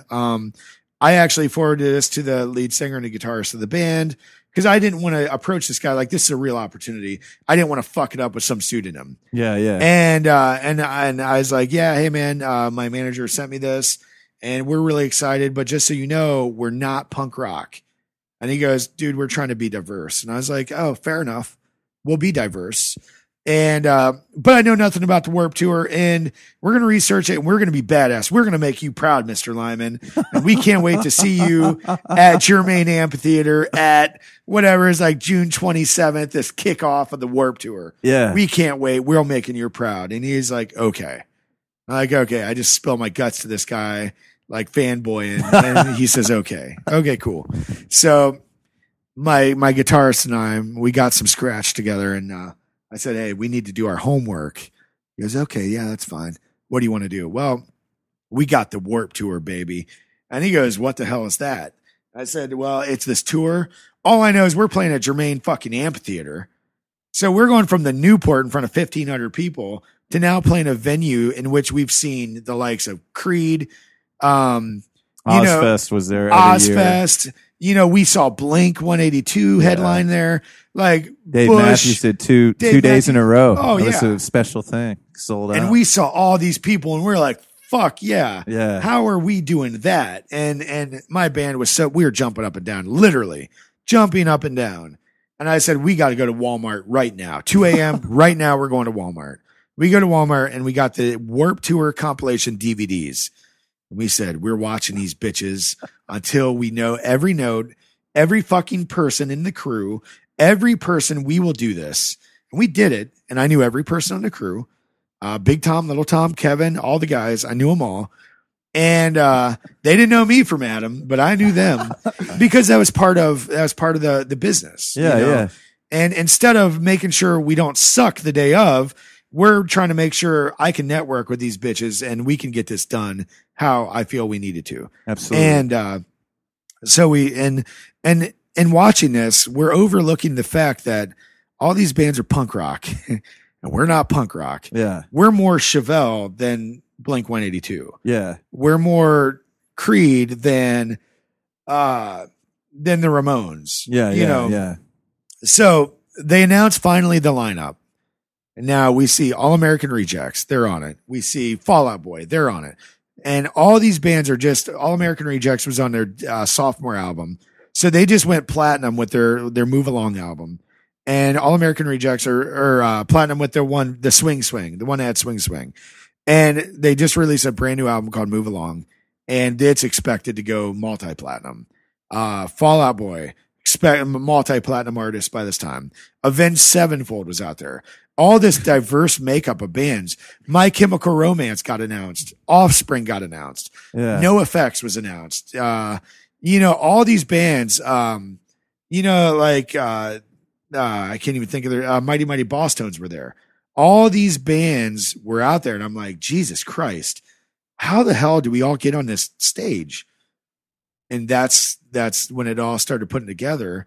That I started realizing, I went back to the DVDs and I realized like these are all at the same venue, but they're different stages. Yeah. Okay. I guess logistically that makes sense.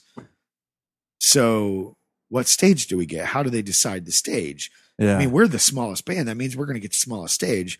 And so we all amped ourselves up. I tried writing Kevin 8 more times in between there. Never wrote me back.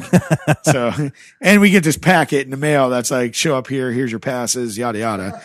And so we show up and we have a meeting at the Germain Amphitheater, like the will call, like the management booth. And, everybody's manager was there. So none of the bands were there. We were the only ones representing ourselves. And I'm there with all these dudes. I'm like, yo, yeah, who you with? And we see their tour laminates and all this shit. And we all draw a name and we draw a stage, or we draw a time and a stage name. And I'm like, oh, this is a fucking righteous setup. So we could get the main stage that we've all seen, or we could get some dumbass stage, but so could All American Rejects. This is sort of cool. And we go to pick our time, and All American Rejects manager was right there next to us. And we pick our time, and it's noon, Bo-Funk stage. Don't know what the fuck that is. And All American Rejects picks noon, 12 o'clock at the main stage left. I'm like, oh, where are these stages? So they give us the map. So they have all these stages that come in on truck, and they lay them out, and you see all these stages, and they map them out to every venue, and they're setting them up in the parking lots. Well, it turns out the stage you want to be on a Warped Tour isn't inside the amphitheater at all. That's just a side stage divided into two. You want to be on these big ass semi rigs. You want to be on these big semi rigs that, they put out, and, 10,000 people. So I'm like looking in this big circle that makes up the landmass of Germain Amphitheater, of where all the stages are. And I'm circling all the way. I'm like, okay, there's Bo-Funk. And I'm circling with my finger, if you can imagine, on a map, like a globe. And I'm like looking, where's main stage left? Because All American Rejects are the biggest band right now in the world. And fuck if we have to go on the same time as they do. But I'll even more goddamned if my finger didn't land right next to the Bo-Funk stage, which is main stage left. And then I realized, well, shit, this can't be good for business. Yeah. Our first biggest show ever happens to take place 100 yards from the biggest band ever at the exact same time.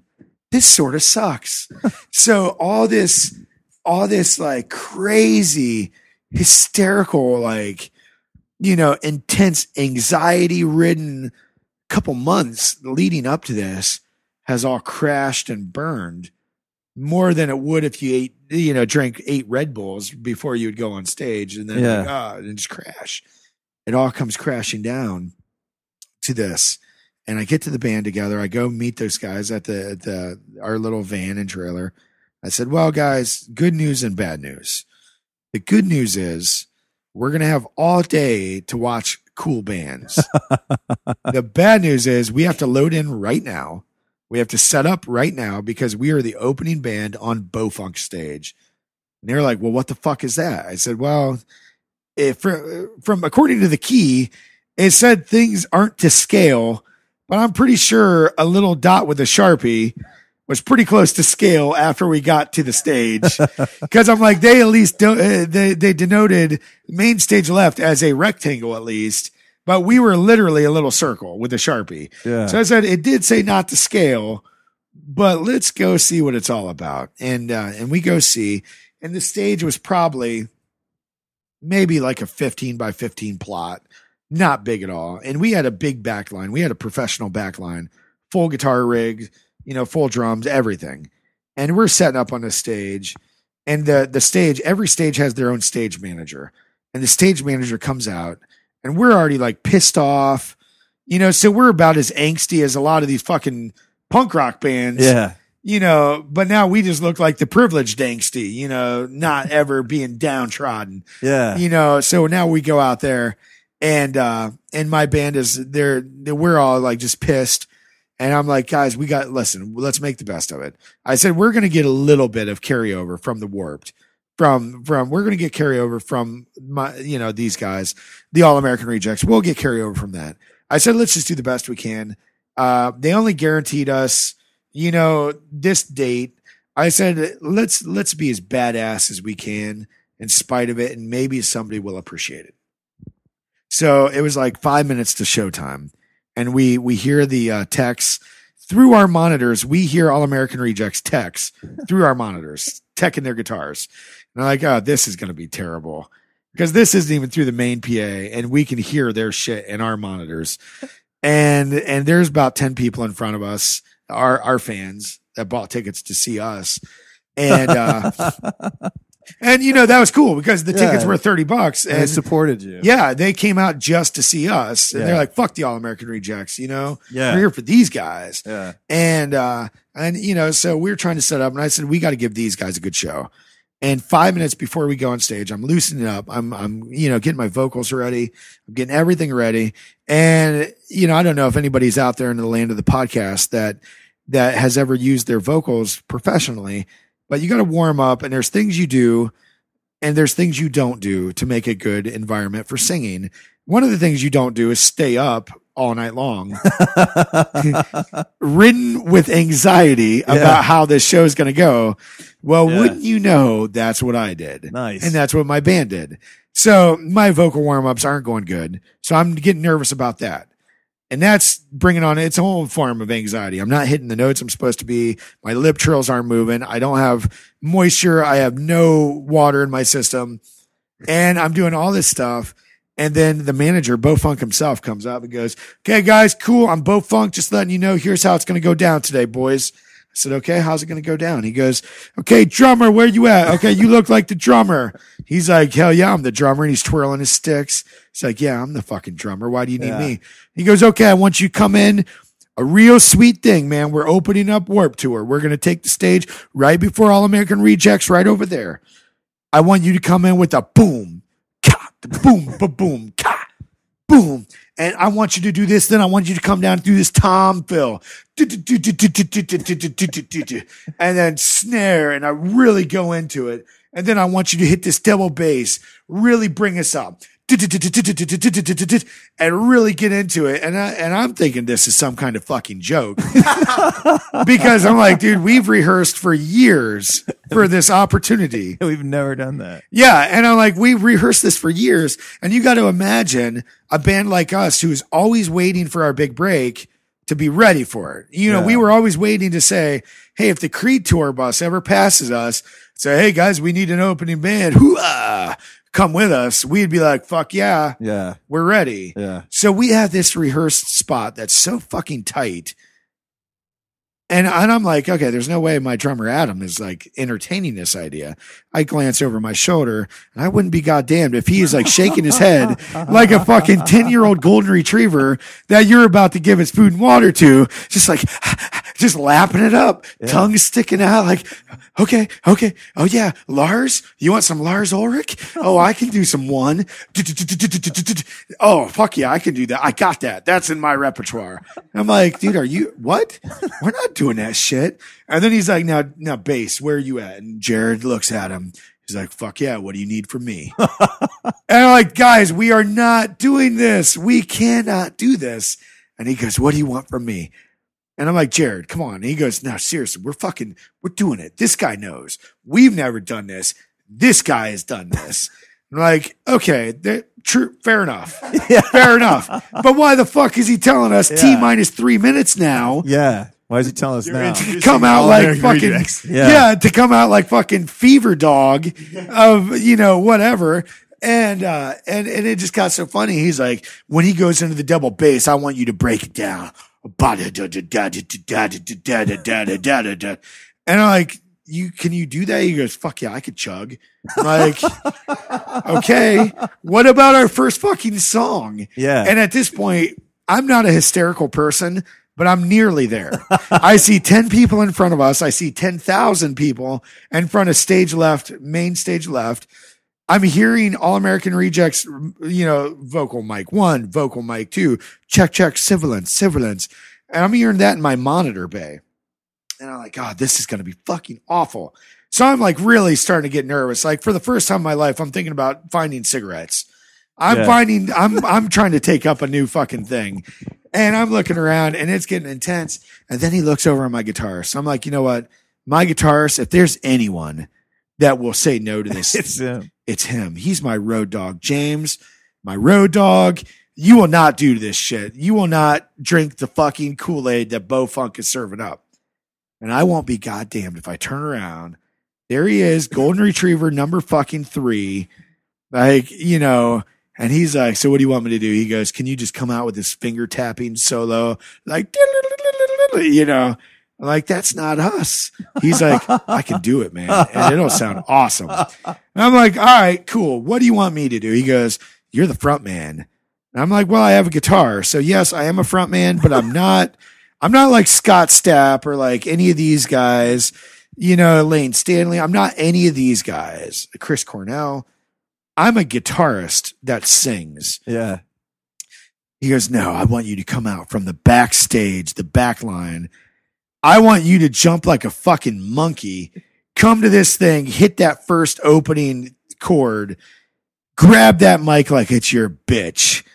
And I want you to own the world, man. And I'm like, dude, how many lines of coke did you do 10 minutes ago? And the guys are looking at me. They're like, Luke, you're a fearless leader. If you can't do this, we're not doing it. Yeah. And I'm like, you know what? Fuck you guys. We're doing this. Yeah. So now I'm buying in. I'm drinking the Kool-Aid. I'm like, you got grape? I like grape. Give me the grape. And if you can only imagine, if anybody has ever done anything rehearsed in their life, when you change something up from your rehearsal, you quickly realize why rehearsal is so important. Absolutely. So now by this time, there's probably the 10 people has amassed into about 40 people. And we're doing this stuff, and we only have a half an hour. And this intro that my drummer's doing seemingly is taking up 90% of this half an hour.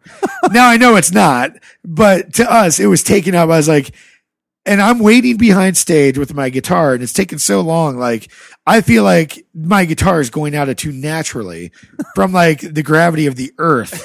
It's taking so long. And he's doing this stuff. Well, finally he comes into his thing, and my bass player, he starts chugging. I'm like, okay. My guitarist comes out,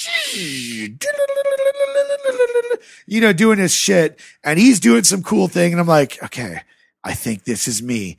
And I come running out, and I almost trip over one of they have gaffer's tape everywhere, holding down XLR cables and all these mic cables and all these guitar cables. And I about trip. I come out stumbling halfway. I hit my guitar on the mic stand, and wouldn't you know, it does go out of tune. Hit my first chord, and it sounds like the Brown sound. So now I got the bass. I got my guitar shredding, and I got my drummer doing Lars Ulrich to his best ability. And I hit, like, oh God. And now all of the shit that I've had nightmares about is coming to fruition. And quickly, all of the DVD compilations of the Warped Tour is turning into Spinal Tap. Yeah. This is Spinal Tap. So I grab the mic, and in my coolest voice, I've never done it before because it's so goddamn cliche, but I feel like Bo-Funk has now turned us into this cliche. So I said, you know what? Fuck it. Let's go with it. Hello, Columbus. And I'm doing this thing, and I'm just grinding this chord. And, you know, the 40 people, 10 of which are loyal fans, are like, this isn't these guys. Yeah. I bought a ticket to see these guys. What the fuck are they doing? They sold out.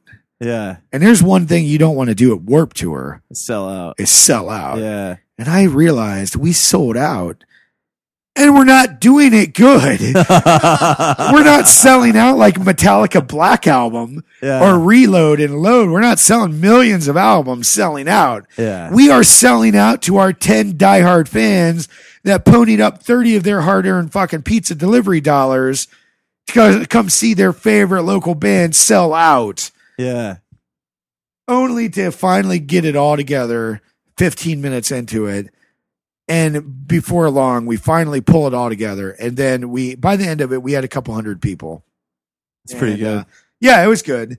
And then our last song, which we were going to really go out with a bang, we heard the opening riff in my monitor bank from Move Along, All American Rejects, the opening, and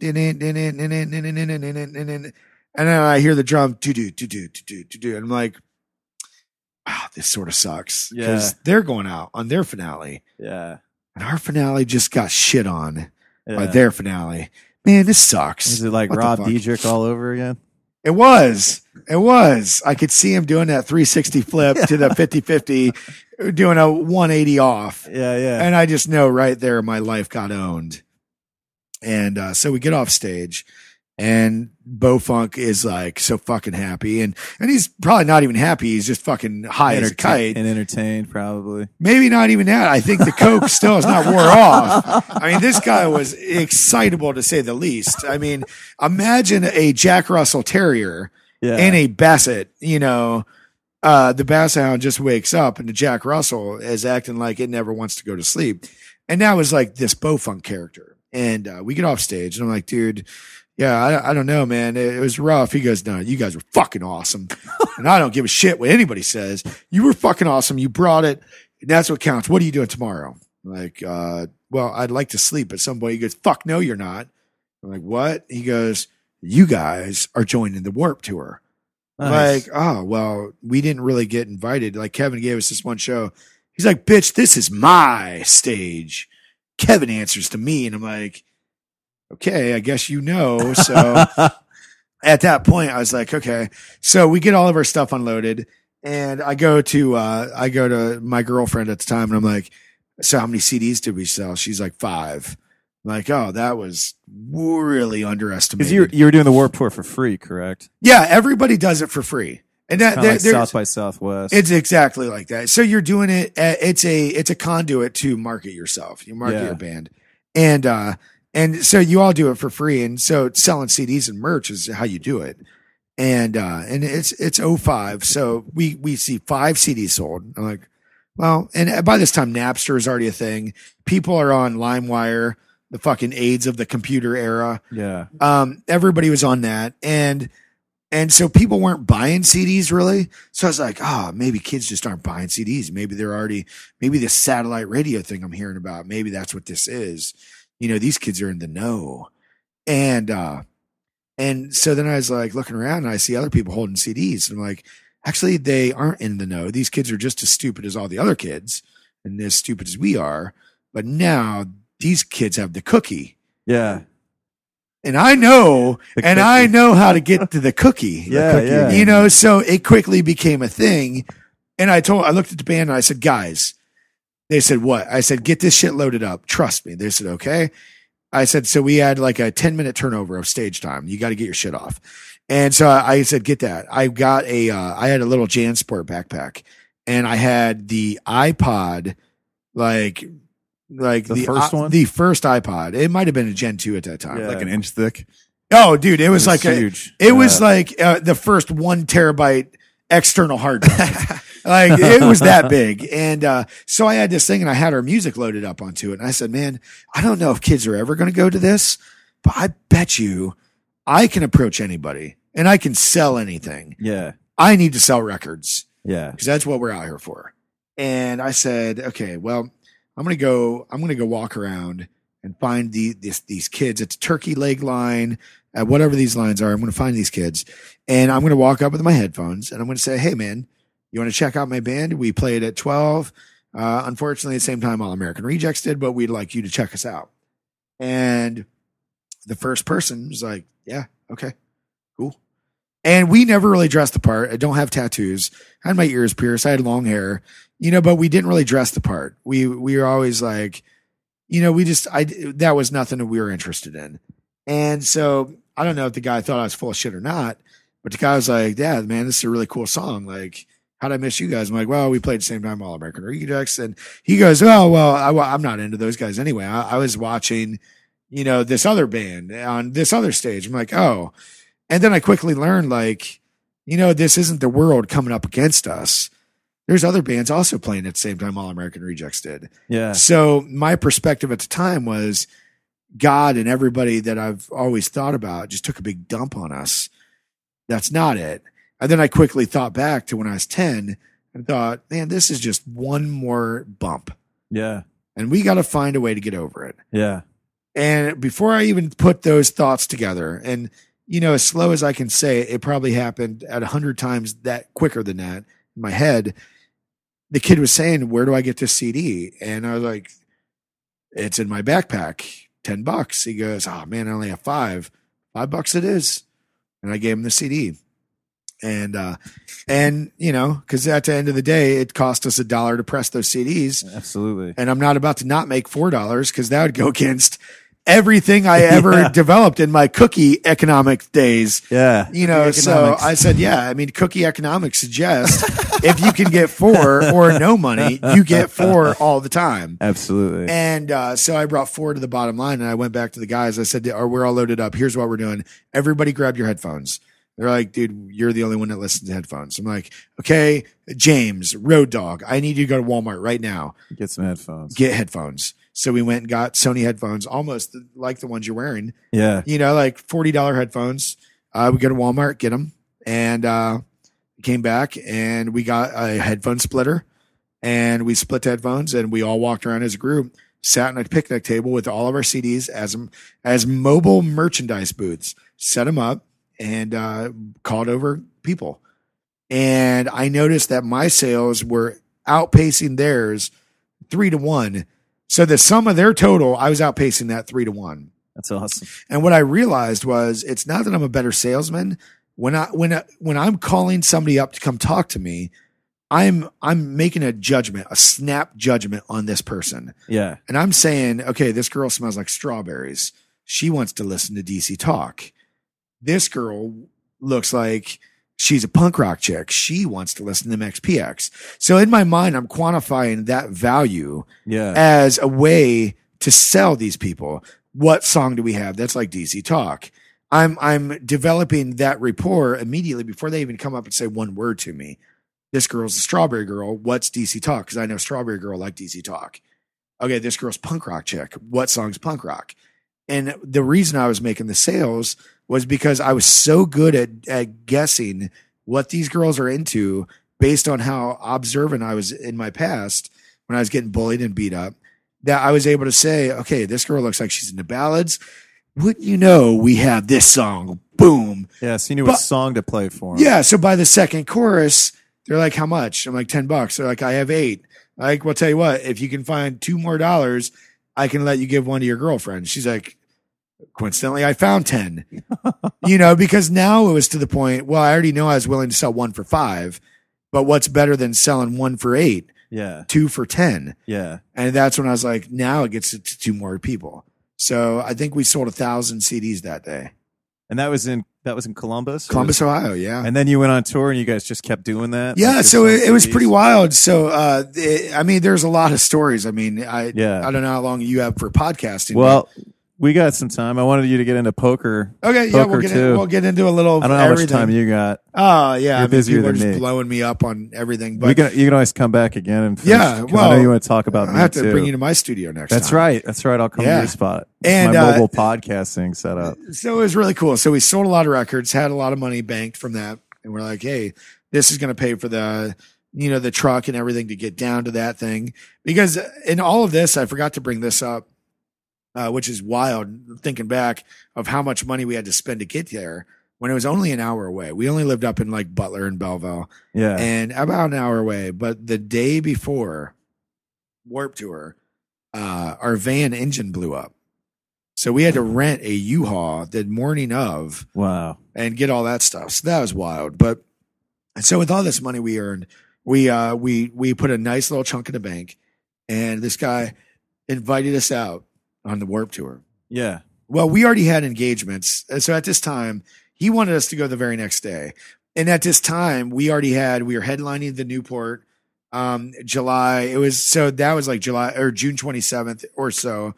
And we had like a week out, we were headlining the Newport, and July 3rd, we were headlining Red, White and Boom in the Arena District on this big badass stage.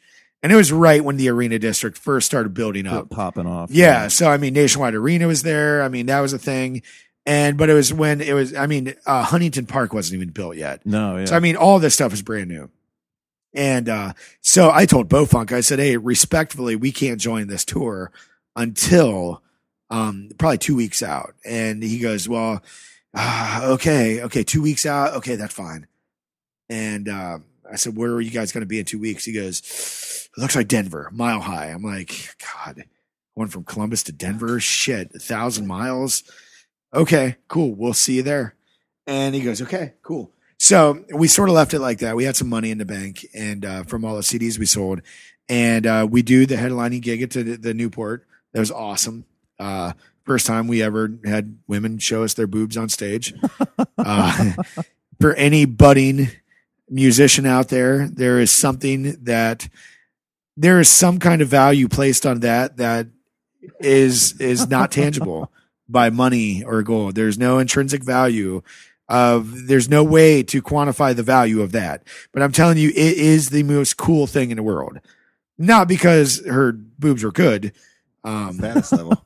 It was a status level. Yeah. It was exactly that. It was like, well, Fred Durst is getting boobs. Yeah. We're getting boobs. Fred Durst. Ergo, we're Fred Durst. That's right. So it was one of those cool things. But yeah, the shows were awesome.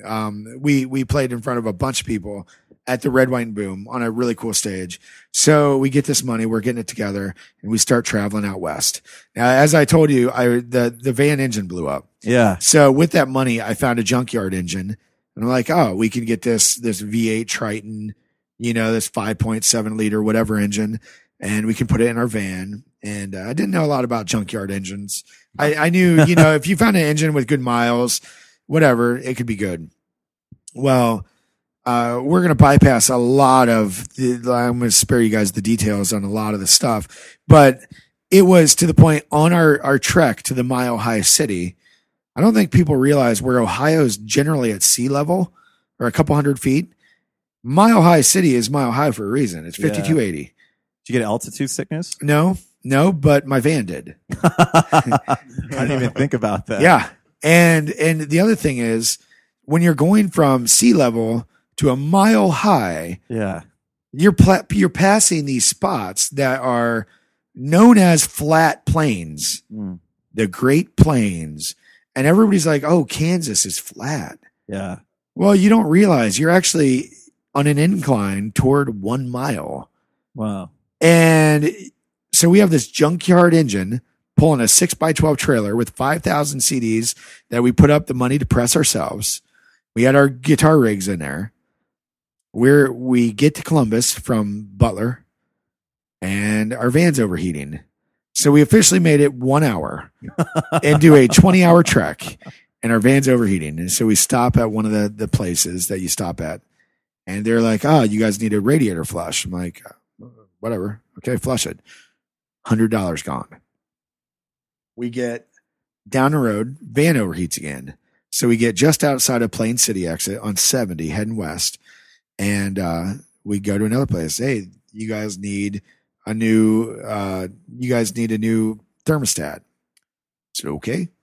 Well, we have the Haynes manual because I always had a Haynes manual to know how to diagnose cars and put stuff together. So my guitarist and I, my road dog, we get in there and we said, "Well, we're going to put this thermostat on." Yeah. Put the thermostat on. We get another 2 hours down the road, get into Indiana at this time on the other side of Richmond, Indiana. And we break down again. So now it's nighttime. We left in the morning. It is now night. Ooh. So we're in a 20-hour trek and we're about 200 miles away from where we need to be, 800 miles away from our destination. And it's taken us almost a full day. And now you can only imagine how over it we're all becoming. And not to mention that, but all that money we made after pressing all the CDs at $1 a pop, after getting everything together with the van, we're doing this on a shoestring budget. Yeah. But we have the idea that we can sell 1,000 CDs if we make it to the Mile High City. We can sell 1,000 cookies to the rich kids. So it doesn't matter what we spend now. We'll make it back. We'll make it back. And boy, let me tell you, wasn't that a lesson in poor fiscal responsibility? Yeah. Spending money before you have it. Yeah. Terrible lesson to learn on the fly. Absolutely. It's best to learn that lesson when you can't pay for your porn subscription downstairs in your mom's basement. When you're 8 miles away from home. When you're 800 to 1,000 miles away from home, bad time to learn these lessons. And so we get further down. We finally get to Alma, Kansas, in the middle of nowhere on the other side of Topeka in Lawrence, in a little town called Alma, Kansas. We break through. At this time, we have now replaced all of our radiator hoses. We've replaced our thermostat. We've replaced our water pump in Indianapolis, the water pump. We've done coolant flushes. We've done all of this thing. We get it into this little town called Alma, Kansas. And we're literally going 50 miles, letting it overheat, letting it cool down, going 50 miles, letting it overheat, doing all that. We get to Alma, Kansas. It's a little town, real small. It's on a Friday night, and there's nothing to do in those towns. So everybody just congregates to the parking lots, and they just have like a get together in a parking lot. It's really weird, but they do it. And they saw a bunch of dudes like us that they knew was not from Alma, Kansas. And we parked at this little car wash, and James and I, we got our little toolkit out. We took the entire coolant system off of our van in this car wash. And we said, we will get to the bottom of, because we could break it down. We said, okay, if it's overheating, it's for a reason. It's the core is cracked, something, it's overheating, but there wasn't any coolant in our oil. So we knew the block wasn't cracked. And so we knew it's a coolant system problem, and we didn't know why. And we knew we had a brand new radiator on this thing. So the only thing we did not replace on our coolant system was the radiator. We replaced the water pump, the thermostat, all the hoses, and it still did nothing. So we had all of these parts set aside. We had the entire engine block. We had it so taken apart that we could spray a hose, the pressure washer hose, through our engine block and circulate all the way back around to make sure there's no hang up in that compartment. So we're like, okay, we put that stuff back together. That's not it. And I popped the cap off the radiator cap. I said, it's weird. In all this time, our radiator cap never blew off. So I popped her radiator cap off and looked down, and there's still coolant that's visible in the top of the radiator. Yeah, all the hoses are laying on the ground. So I quickly realized our radiator's clogged, our brand new radiator.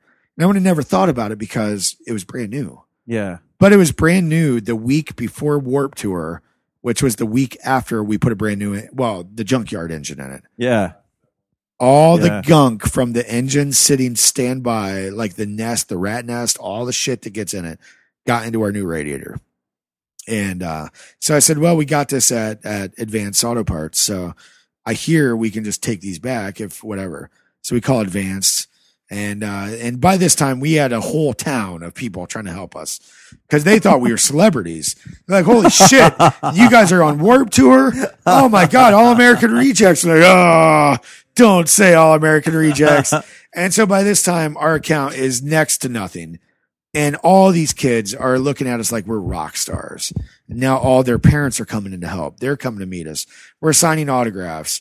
My bass guitarist was playing acoustic and my drummer is busting out the bongos playing for these kids. And we were just like the bee's knees out there, man. We were kicking ass. And so their mom was like, hey, listen, we'll give you a ride to the Little Apple. What the fuck's the Little Apple? They said, well, the only nearest auto parts store is the Little Apple. It's an hour away. Wow. Like the nearest place is an hour away. Are you fucking kidding me? Yeah. Are you out of your mind? Where are we? And they're like, well, the Little Apple. I'm like, why do you call it that? They're like, well, it's Manhattan, Kansas. We call it the Little Apple because that's where K-State is. Wow. Manhattan. And I'm like, okay, whatever. So these parents, these perfect strangers take us. We go all the way over there and we're like, okay, cool. We get there. We get this brand new radiator. We go to Advanced. They're like, no, these store to store. We can't refund that. Like, okay. So we just go to AutoZone. We're like, hey, if we have a problem with this, can we take it to any AutoZone? They're like, yes. So quickly I learned from that time, and I still maintain it to this day. If you ever have auto issues, always get it at AutoZone, because if you ever have to take it back nationwide, they will honor the warranty. Absolutely. And that's huge. So whoever's out there listening, AutoZone. So we get the radiator back. We put it all together. Well, by this time it's pitch black. And there's just not, our flashlights are dead. It's pitch black. Can't see a thing. Well, we missed a radiator hose. My bass player got in, didn't put the radiator hose on the bottom, and it didn't put the O-ring on it to seal it, or the clamp. Yeah. He didn't put the clamp on. So we get to a town called Colby, Kansas. And, actually before that, Hayes. and break down again, and it's overheating. And I'm like, oh, motherfucker, I just want to drive into a cornfield and I just die. Like, this is crazy. Now, by this time, we had a 2-week thing to get us out to Denver after our last show. So they gave us a week to get there after our very last show to get to Denver. And we're 1 day out now. So it's taken us 4 days to get to this point. 4 days to go 600 miles.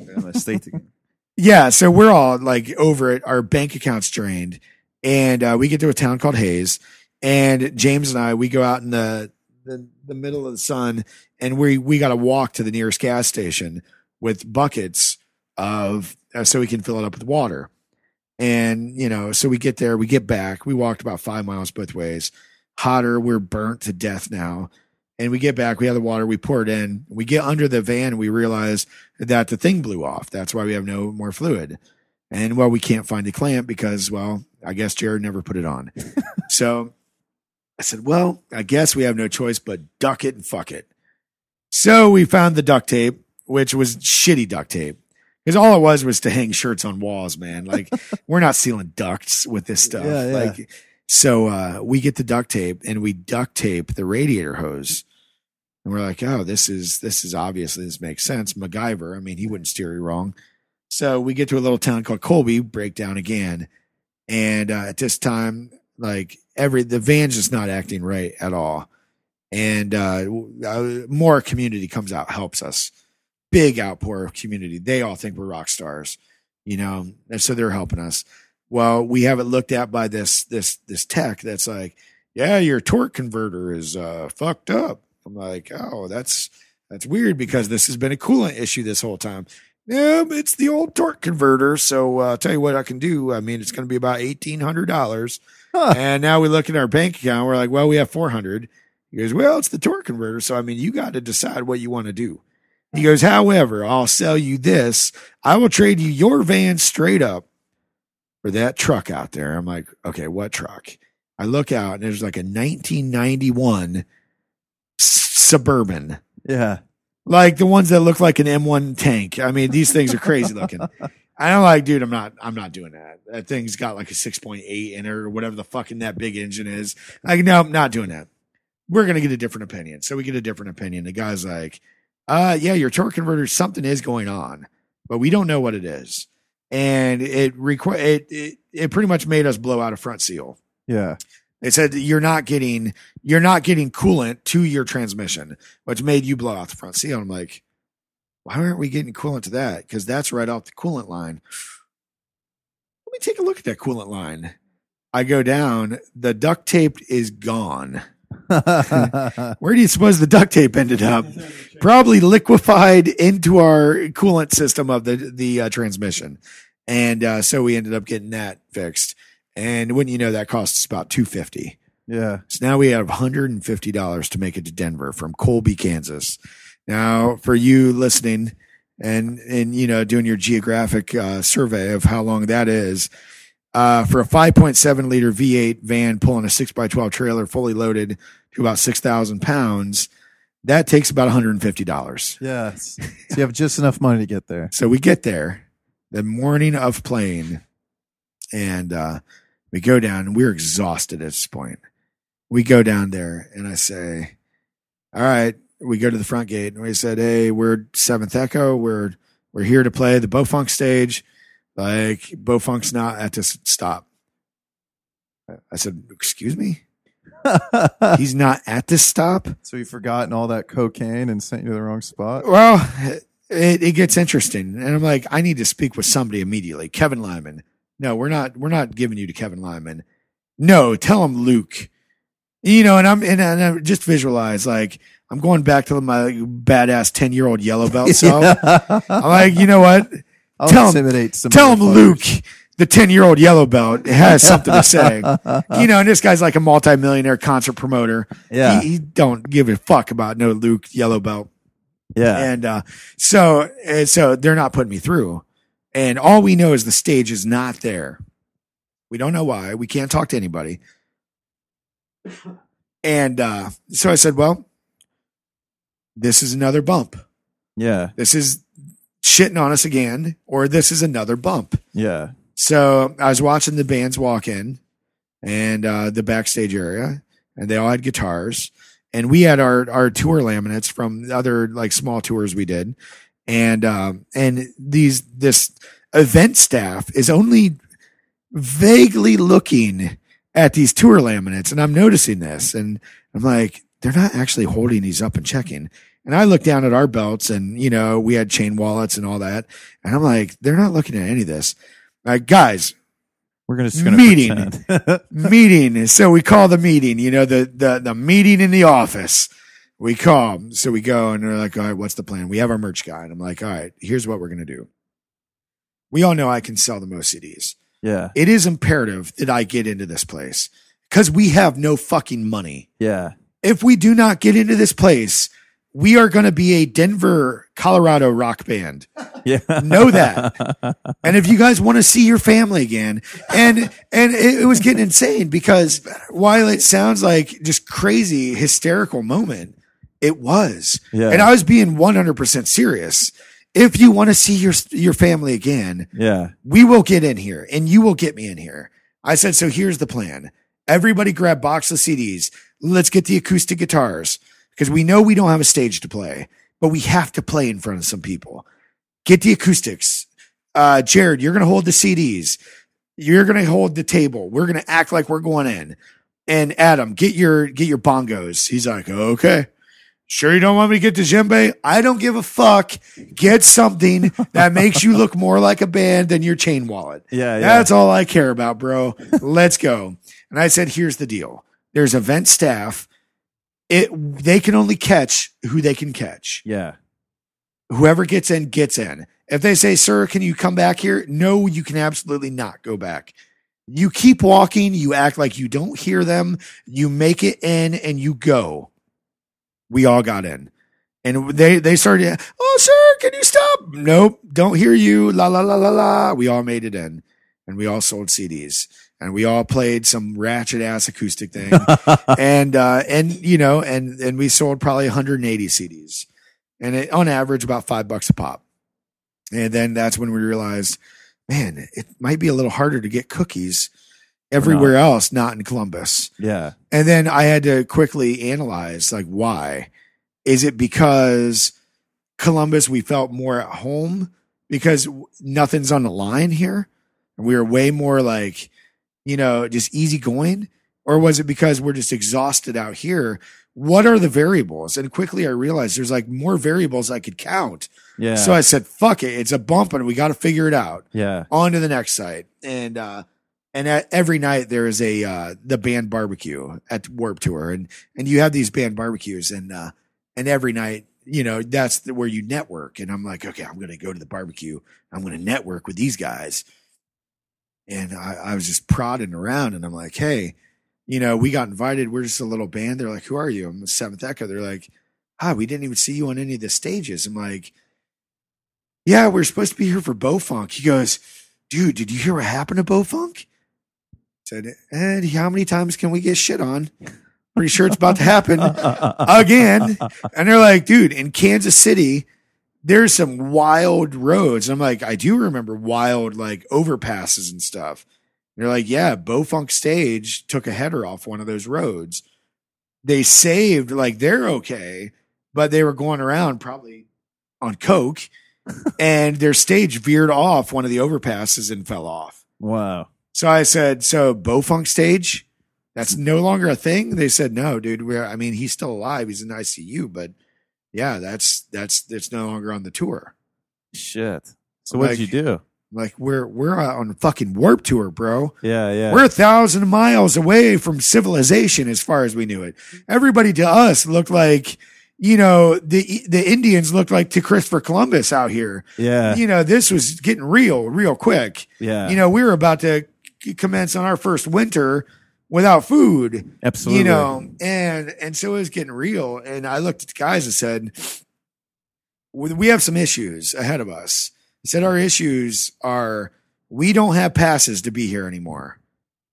We need money because all the money, we have 5,000 CDs less what we sold on this first stop. We have money. There's cookies out here, but we can't guarantee we have enough cookies to make our nut. Absolutely. But the problem is we can't get into these because we don't have our pass. Yeah. Because when this guy said Kevin reports to me, he was being serious. He did. He said, all right, Bo Funk, this is your stage. How many passes do you need? He says, I need this band, this band, this band, this band. But now he's not there, so there's no call for those passes. So I said, guys, we're going to Michael's. They're like, what the fuck are we going to Michael's for? I said, see those wristbands that these bands have to get in? I'm making wristbands. So we go to Michael's. We make wristbands. I said, so we will have a 2-prong attack. We will stay on this tour. We will get into every event we can. We will play acoustic wherever we can. We will network wherever we can. We will be the biggest, baddest, underground incognito band we can be because we have to sell CDs. We have to sell CDs, but we also have to be big, acting like we were doing something. Yeah. But we can't let the Warped Tour brass know we're out here because we cannot afford to get kicked off. So we have to be the biggest, baddest motherfuckers and be the most underground motherfuckers all at the same time. That's awesome. Yeah. And so we're like, whoa, that's a conundrum if there's ever one. And I said, well, fuck it. We got to do it. Another bump. So we go. We make these colors and I'm like, okay, we see the orange. So I make these orange. I get these orange highlighters. I get the tape going. Dude, my tape game with this packaging tape is on point after I made these bands. Yeah. And I knew it's a sweaty mess out there. No one's showering. No one's doing anything. And I know this white band is going to get shitty. So I made it a quick release. So at the end of the day, once we're in, we can put them away so we don't have to let them get sweat and grimy. So every day they look new. Well, we get to the next stop. And I think the next stop was in Salt Lake City. Well, wouldn't you know, they're not orange. They're green. They're fucking green. Yeah, they're fucking highlighter green. Guys, got to go back to Michael's. So we go back to Michael's. And at this time, GPS wasn't what it is. We had a fucking Garmin. And that Garmin updating, turn left, rerouting, updating. You just can't plug in Michael's.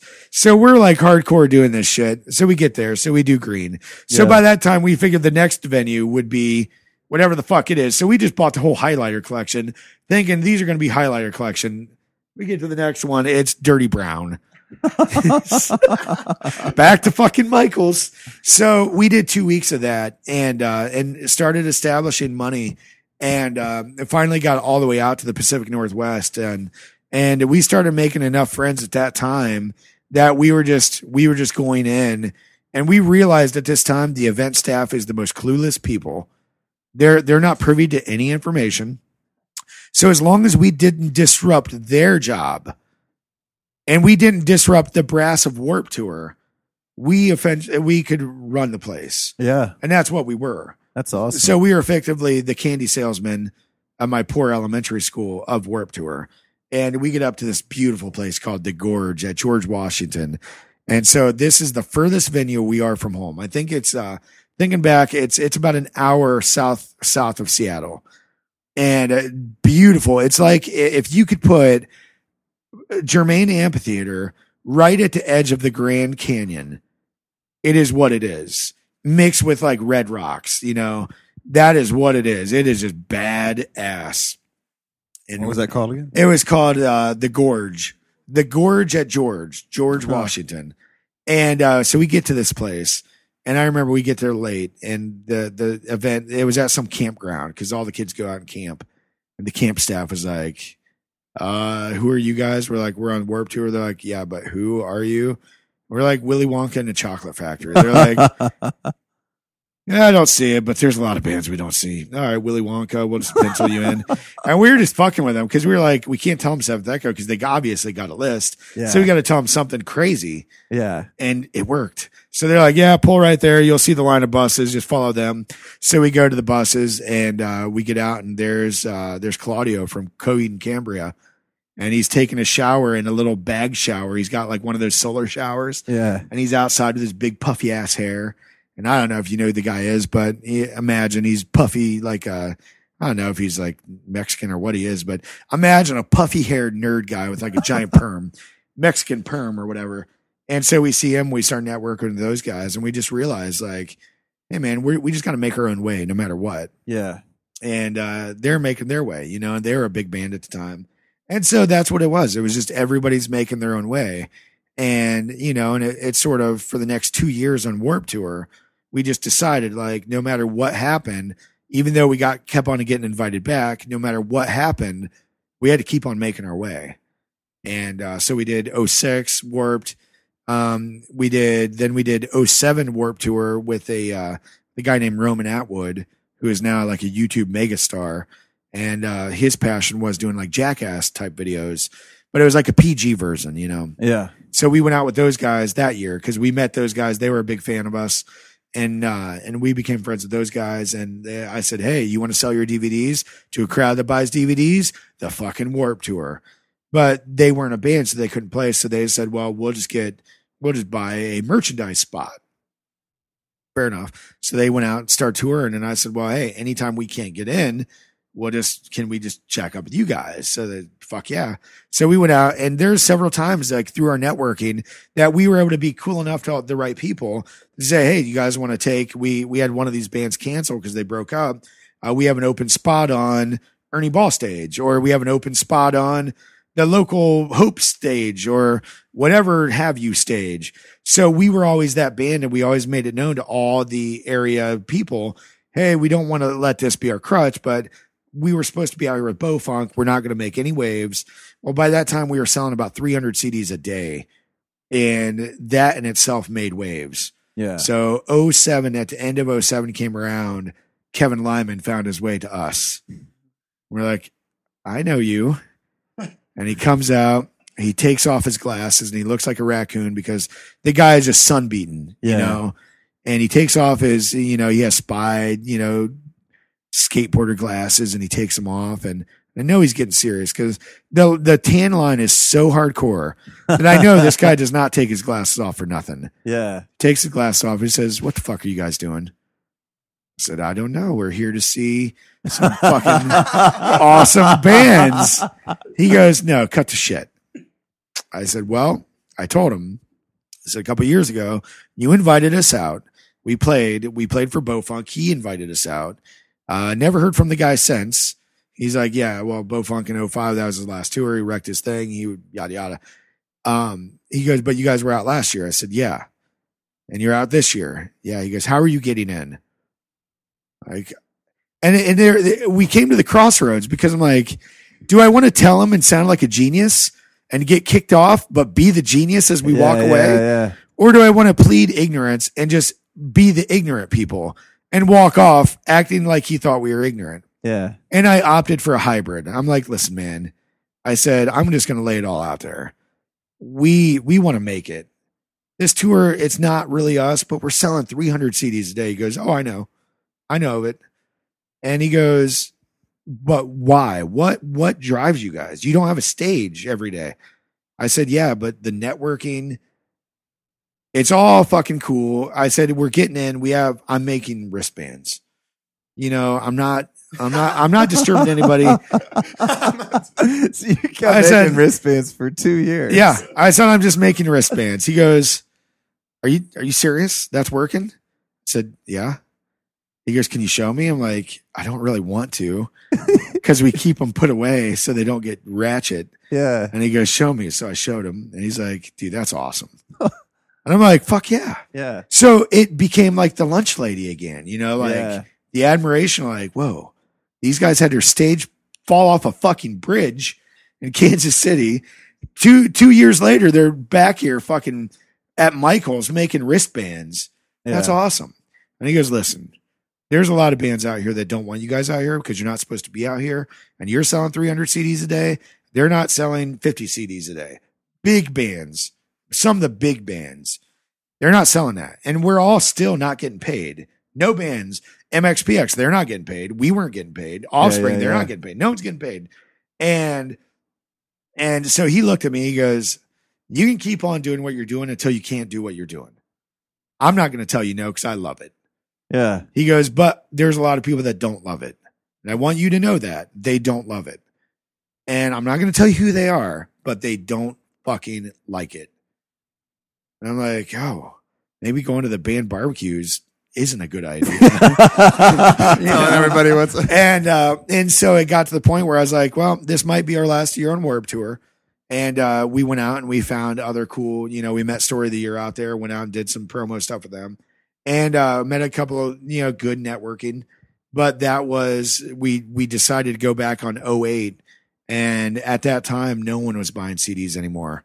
And like no one. And by this time, everybody was doing what we were doing to sell their CDs. So the first year there was us and another band doing it. And the other band that was doing it, they were actually genius because they went to Home Depot and they picked up all the Mexicans waiting for jobs. Wow. And they said, we will give you $20 a day if you sell us 50 CDs a day. And that was their way to get a record deal. And they're called Mayday Parade. I think they were called The Distance or something like that before that. But they're now, a well-known band. And they hired like 20 Mexicans, got the vans, everything. And we're selling all of them, paying the Mexicans a wage that they agreed to, and to do all this stuff. And it was just us and them, but by '08, everybody saw that I was working. And so everybody was doing it. Well, now everybody was over it. Kids, they were over it. They've been there. They've seen it. They're like, no, I don't want to listen to your fucking band. Yeah. Dude, for the 8th time, fuck you. It doesn't work anymore. Yeah. So they were doing all that. And so in '08, I'm like, okay, now we got all the variables to why no one's buying our CDs. We got it watered down to that no one's buying CDs. Now it's not us. Now it's not anything else.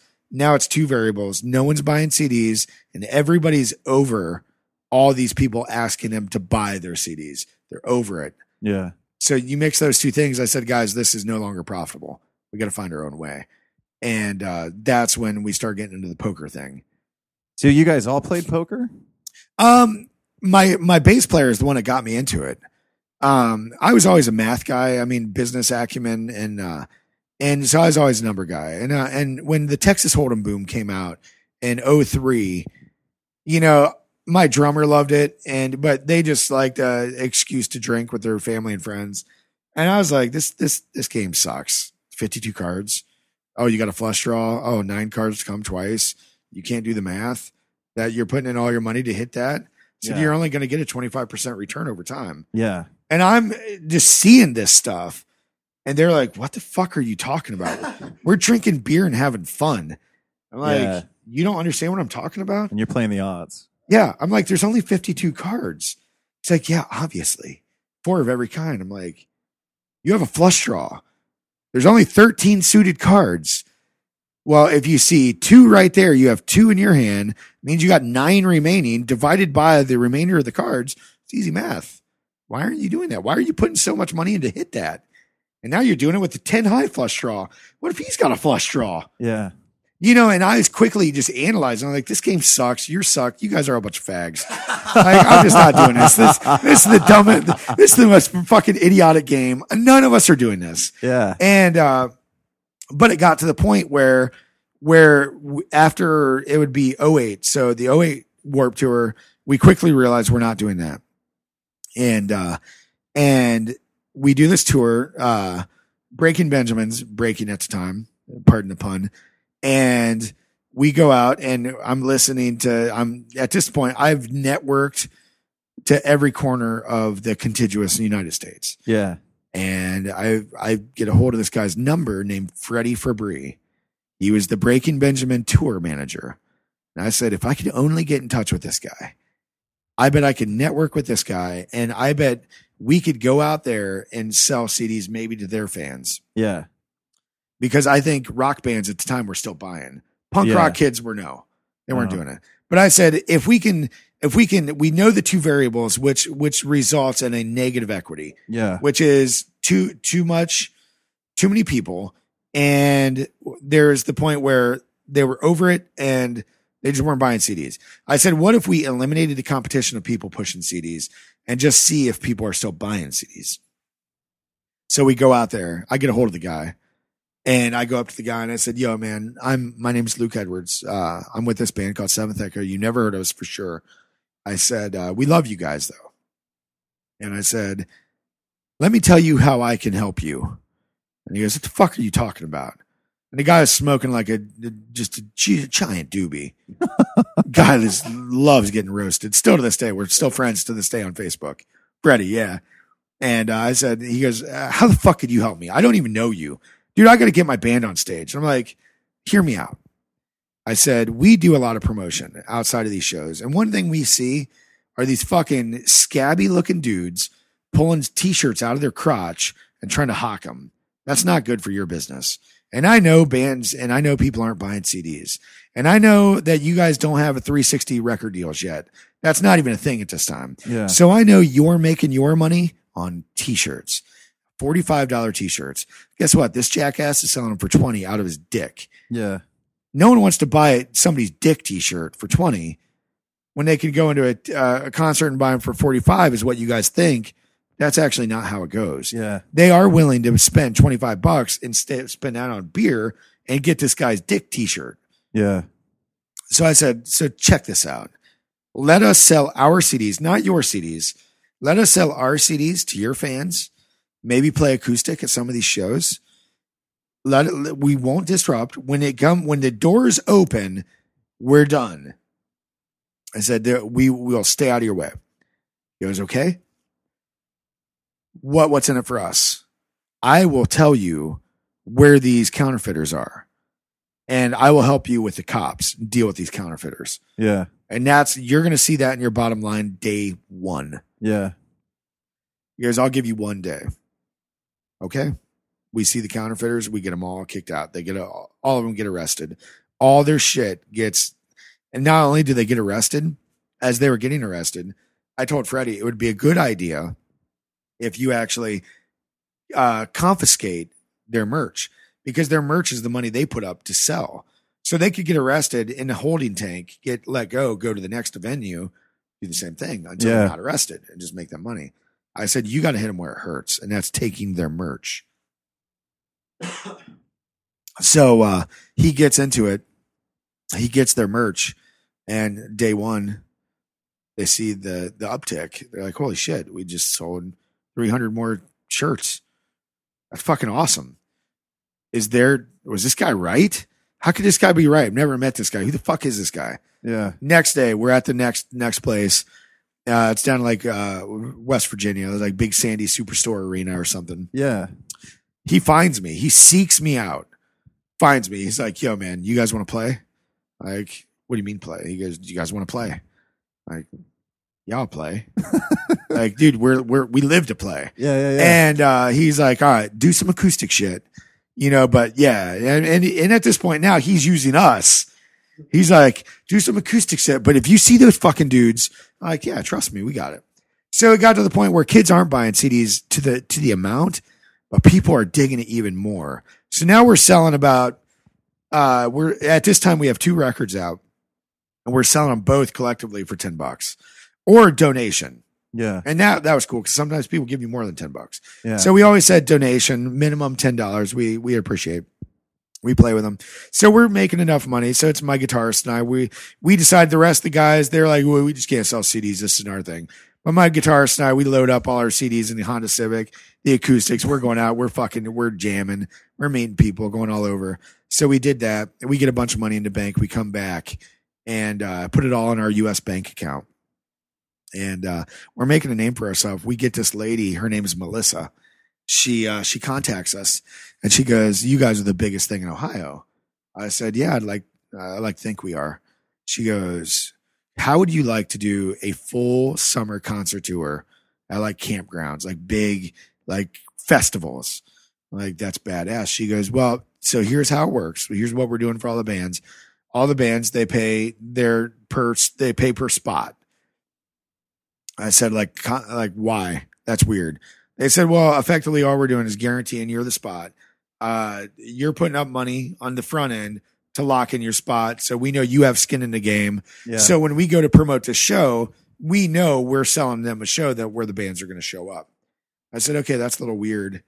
But I thought about it. I'm like, well, how many spots do you have? They're like, we're doing 48 shows. And I said, okay, well, let me look at the logistics. I look at the logistics and I see it all.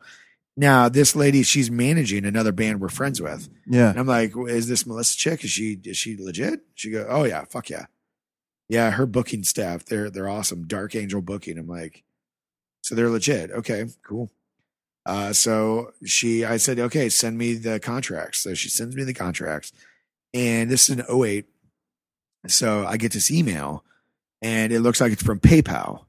I'm like, oh, okay, PayPal. So it's like log in to pay your invoice. So I go to log in to pay my invoice. Well, this is a Trojan. So this is not PayPal. This is her site to get my info. And she sniped all of our money. And so all of the money we saved from the Breaking Benjamin 3 Days Grace tour, she got all of that money and overdrew our account because we had overdraft protection. So the guy that wants to come up and be our band manager at the time, because we're getting to the point where we're starting to need more help. He's manager at US Bank, calls me the next morning and says, Luke. I said, yeah, Dan, what's wrong? He goes, yeah, so all that Breaking Benjamin money, I mean, what did you spend that on? I said, I haven't spent it on anything. I said, we have, I said, they're actually, take that back. I said, we're putting up like $6,000 in this one big tour thing. I said, but other than that, we're going to get all that back at the end. And it's just a pay to play festival thing. And it's well worth it. If you look at, $150 a day or whatever, well worth what we're going to make in CD sales, et cetera. And he goes, no, the problem is your account's overdrawn. So I'm freaking out. I go down to US Bank. I look at my account. They pull up a statement. I see the statement. I said, what the fuck is going on? And there's no tracking of this. All it says is I spent X amount of dollars on this person. So it looks, for all intents and purposes, it looked like I bought like a mail order bride from fucking Russia, and spent all this money. They couldn't tell what I spent this money on. It just looks like I authorized the expenditure. Wow. And that was all it took for them to not be able to give me protection under fraud. And at the time, Trojans and phishing wasn't a big thing. No one knew of it. Yeah. And I was like seeing red. And they're like, when can you pay this back? I'm like, they wiped us out, and I'm $5,000 in the fucking hole. Yeah. I work at a pizza shop. Yeah. What do you want me to do? They're like, well, we need this money. And they're like, or we got to get the FBI involved because it's over $5,000. I'm like, the fuck are you talking about? I'm like, I just had all of our money taken, and you want me to pay it back in like some short term? Let me call my boss. Hey, Brenda, when can I do another catering gig for $5,000 that I make the $5,000? Oh, never? Okay, that's your answer, asshole. Never is your answer. And I got into it. And at this time, going in from, '03 to '08, I was seeing poker as something I hated, but it was sort of a means to an end. Like, I'm just going to go take these guys $50 real quick because they're just stupid. They don't know. Yeah. They don't know math. And it was something I was good at. And you parcel that with being able to read people. It was just all the things I was just really good at. And I was like, I'm just going to do this. Well, I told Brenda, my old boss, I was like, okay, I got to go, and I'm going to be gone for an unbeknownst amount of time. I told my wife at the time, I said, I'm going to leave.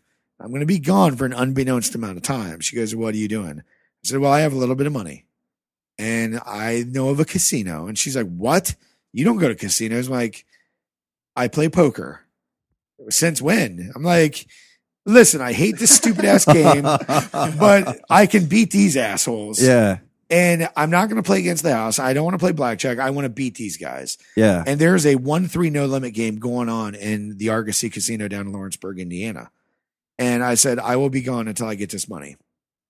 So I played for 3 straight days, turned a couple $100 into $5,000, and came back and walked into the front doors of USA Bank or US Bank and had the cash and threw that shit all over the floor. Said, you motherfuckers pick it up. From that day forward, I didn't have a credit card. I didn't have anything in my system, in my name, because I was spent. I was spent. I was over it. I said, I'm not going to give it to you guys. You pick it up. I'll figure out my own. And then I had the reckoning like, oh, well, I made that money real quick. That was actually pretty cool. Yeah. why am I working at pizza when I can't get these jobs? Yeah. And so that was the start of the poker career, and started grinding. I was grinding down there, and at the time it was like 3.5 hours away from my home, and I was going down for the weekend. I was like, okay, Jana, I'm going down. I'm going to play this until I can get $600 for the week. And I thought, man, making $600 doing what I love, doing what I love was not poker. Doing what I love was not being attached to a job. Yeah. Yeah. I said that'd be awesome. So I was doing that. It was working. We had a nice little thing going, and it was just working out good, man. And so I quickly realized that there's a lot of idiots out there that think money is You need to take that. No, Or get rich quick. Yeah, it was like a get rich quick thing. Yeah, people didn't has realize it was a game with math, and they think, well, anybody can make their money this way. It's luck. Yeah. It's not all luck. Right. Man, Not but at all. that's what the people, and 95% of the people that play poker are losers. Yeah. And of those people, those 95% all attribute the success of the 5% toward luck. And they don't realize that is the roadblock they suffer. You're suffering that roadblock. And until you get past that, that's your bump in the road. Yeah. I've gotten past my several bumps in the road. Now that's a bump you got to figure out. And until then, I'm going to take that money. Yeah. And so, yeah, that's what it turned out. And got really cool, man. So you made good money playing poker. made a living playing poker. poker. And then did you back players at one point? Yeah, too? I ended up getting into the backing game. If you don't mind, can we pause? I Yeah, want to yeah, take this. Okay, guys, that was part 1. Part 2 is going to be coming out soon. We didn't realize it was 2 hours and 20 minutes, so we promptly ended the show because Luke runs a business and I had some stuff I had to do as well. Anyways, so that podcast is brought to you by Junction. So check out Junction on Amazon.com by Cody Schlegel. It's one of my favorite books. Another man from the Rust Belt wrote that book. He's one of my best friends. Well, he is my best friend. So Cody Schlegel wrote that book. Also, naturesimagefarm.com right now with code word sample, you can get 10% off anything in the tree stock or any food plants at naturesimagefarm.com. And they are also selling small cell bee nukes that are available with pickup, and use code word sample and get 10% off. With that being said, guys, look forward to bringing you part 2 and hope you guys make it a great day. Thank you so much.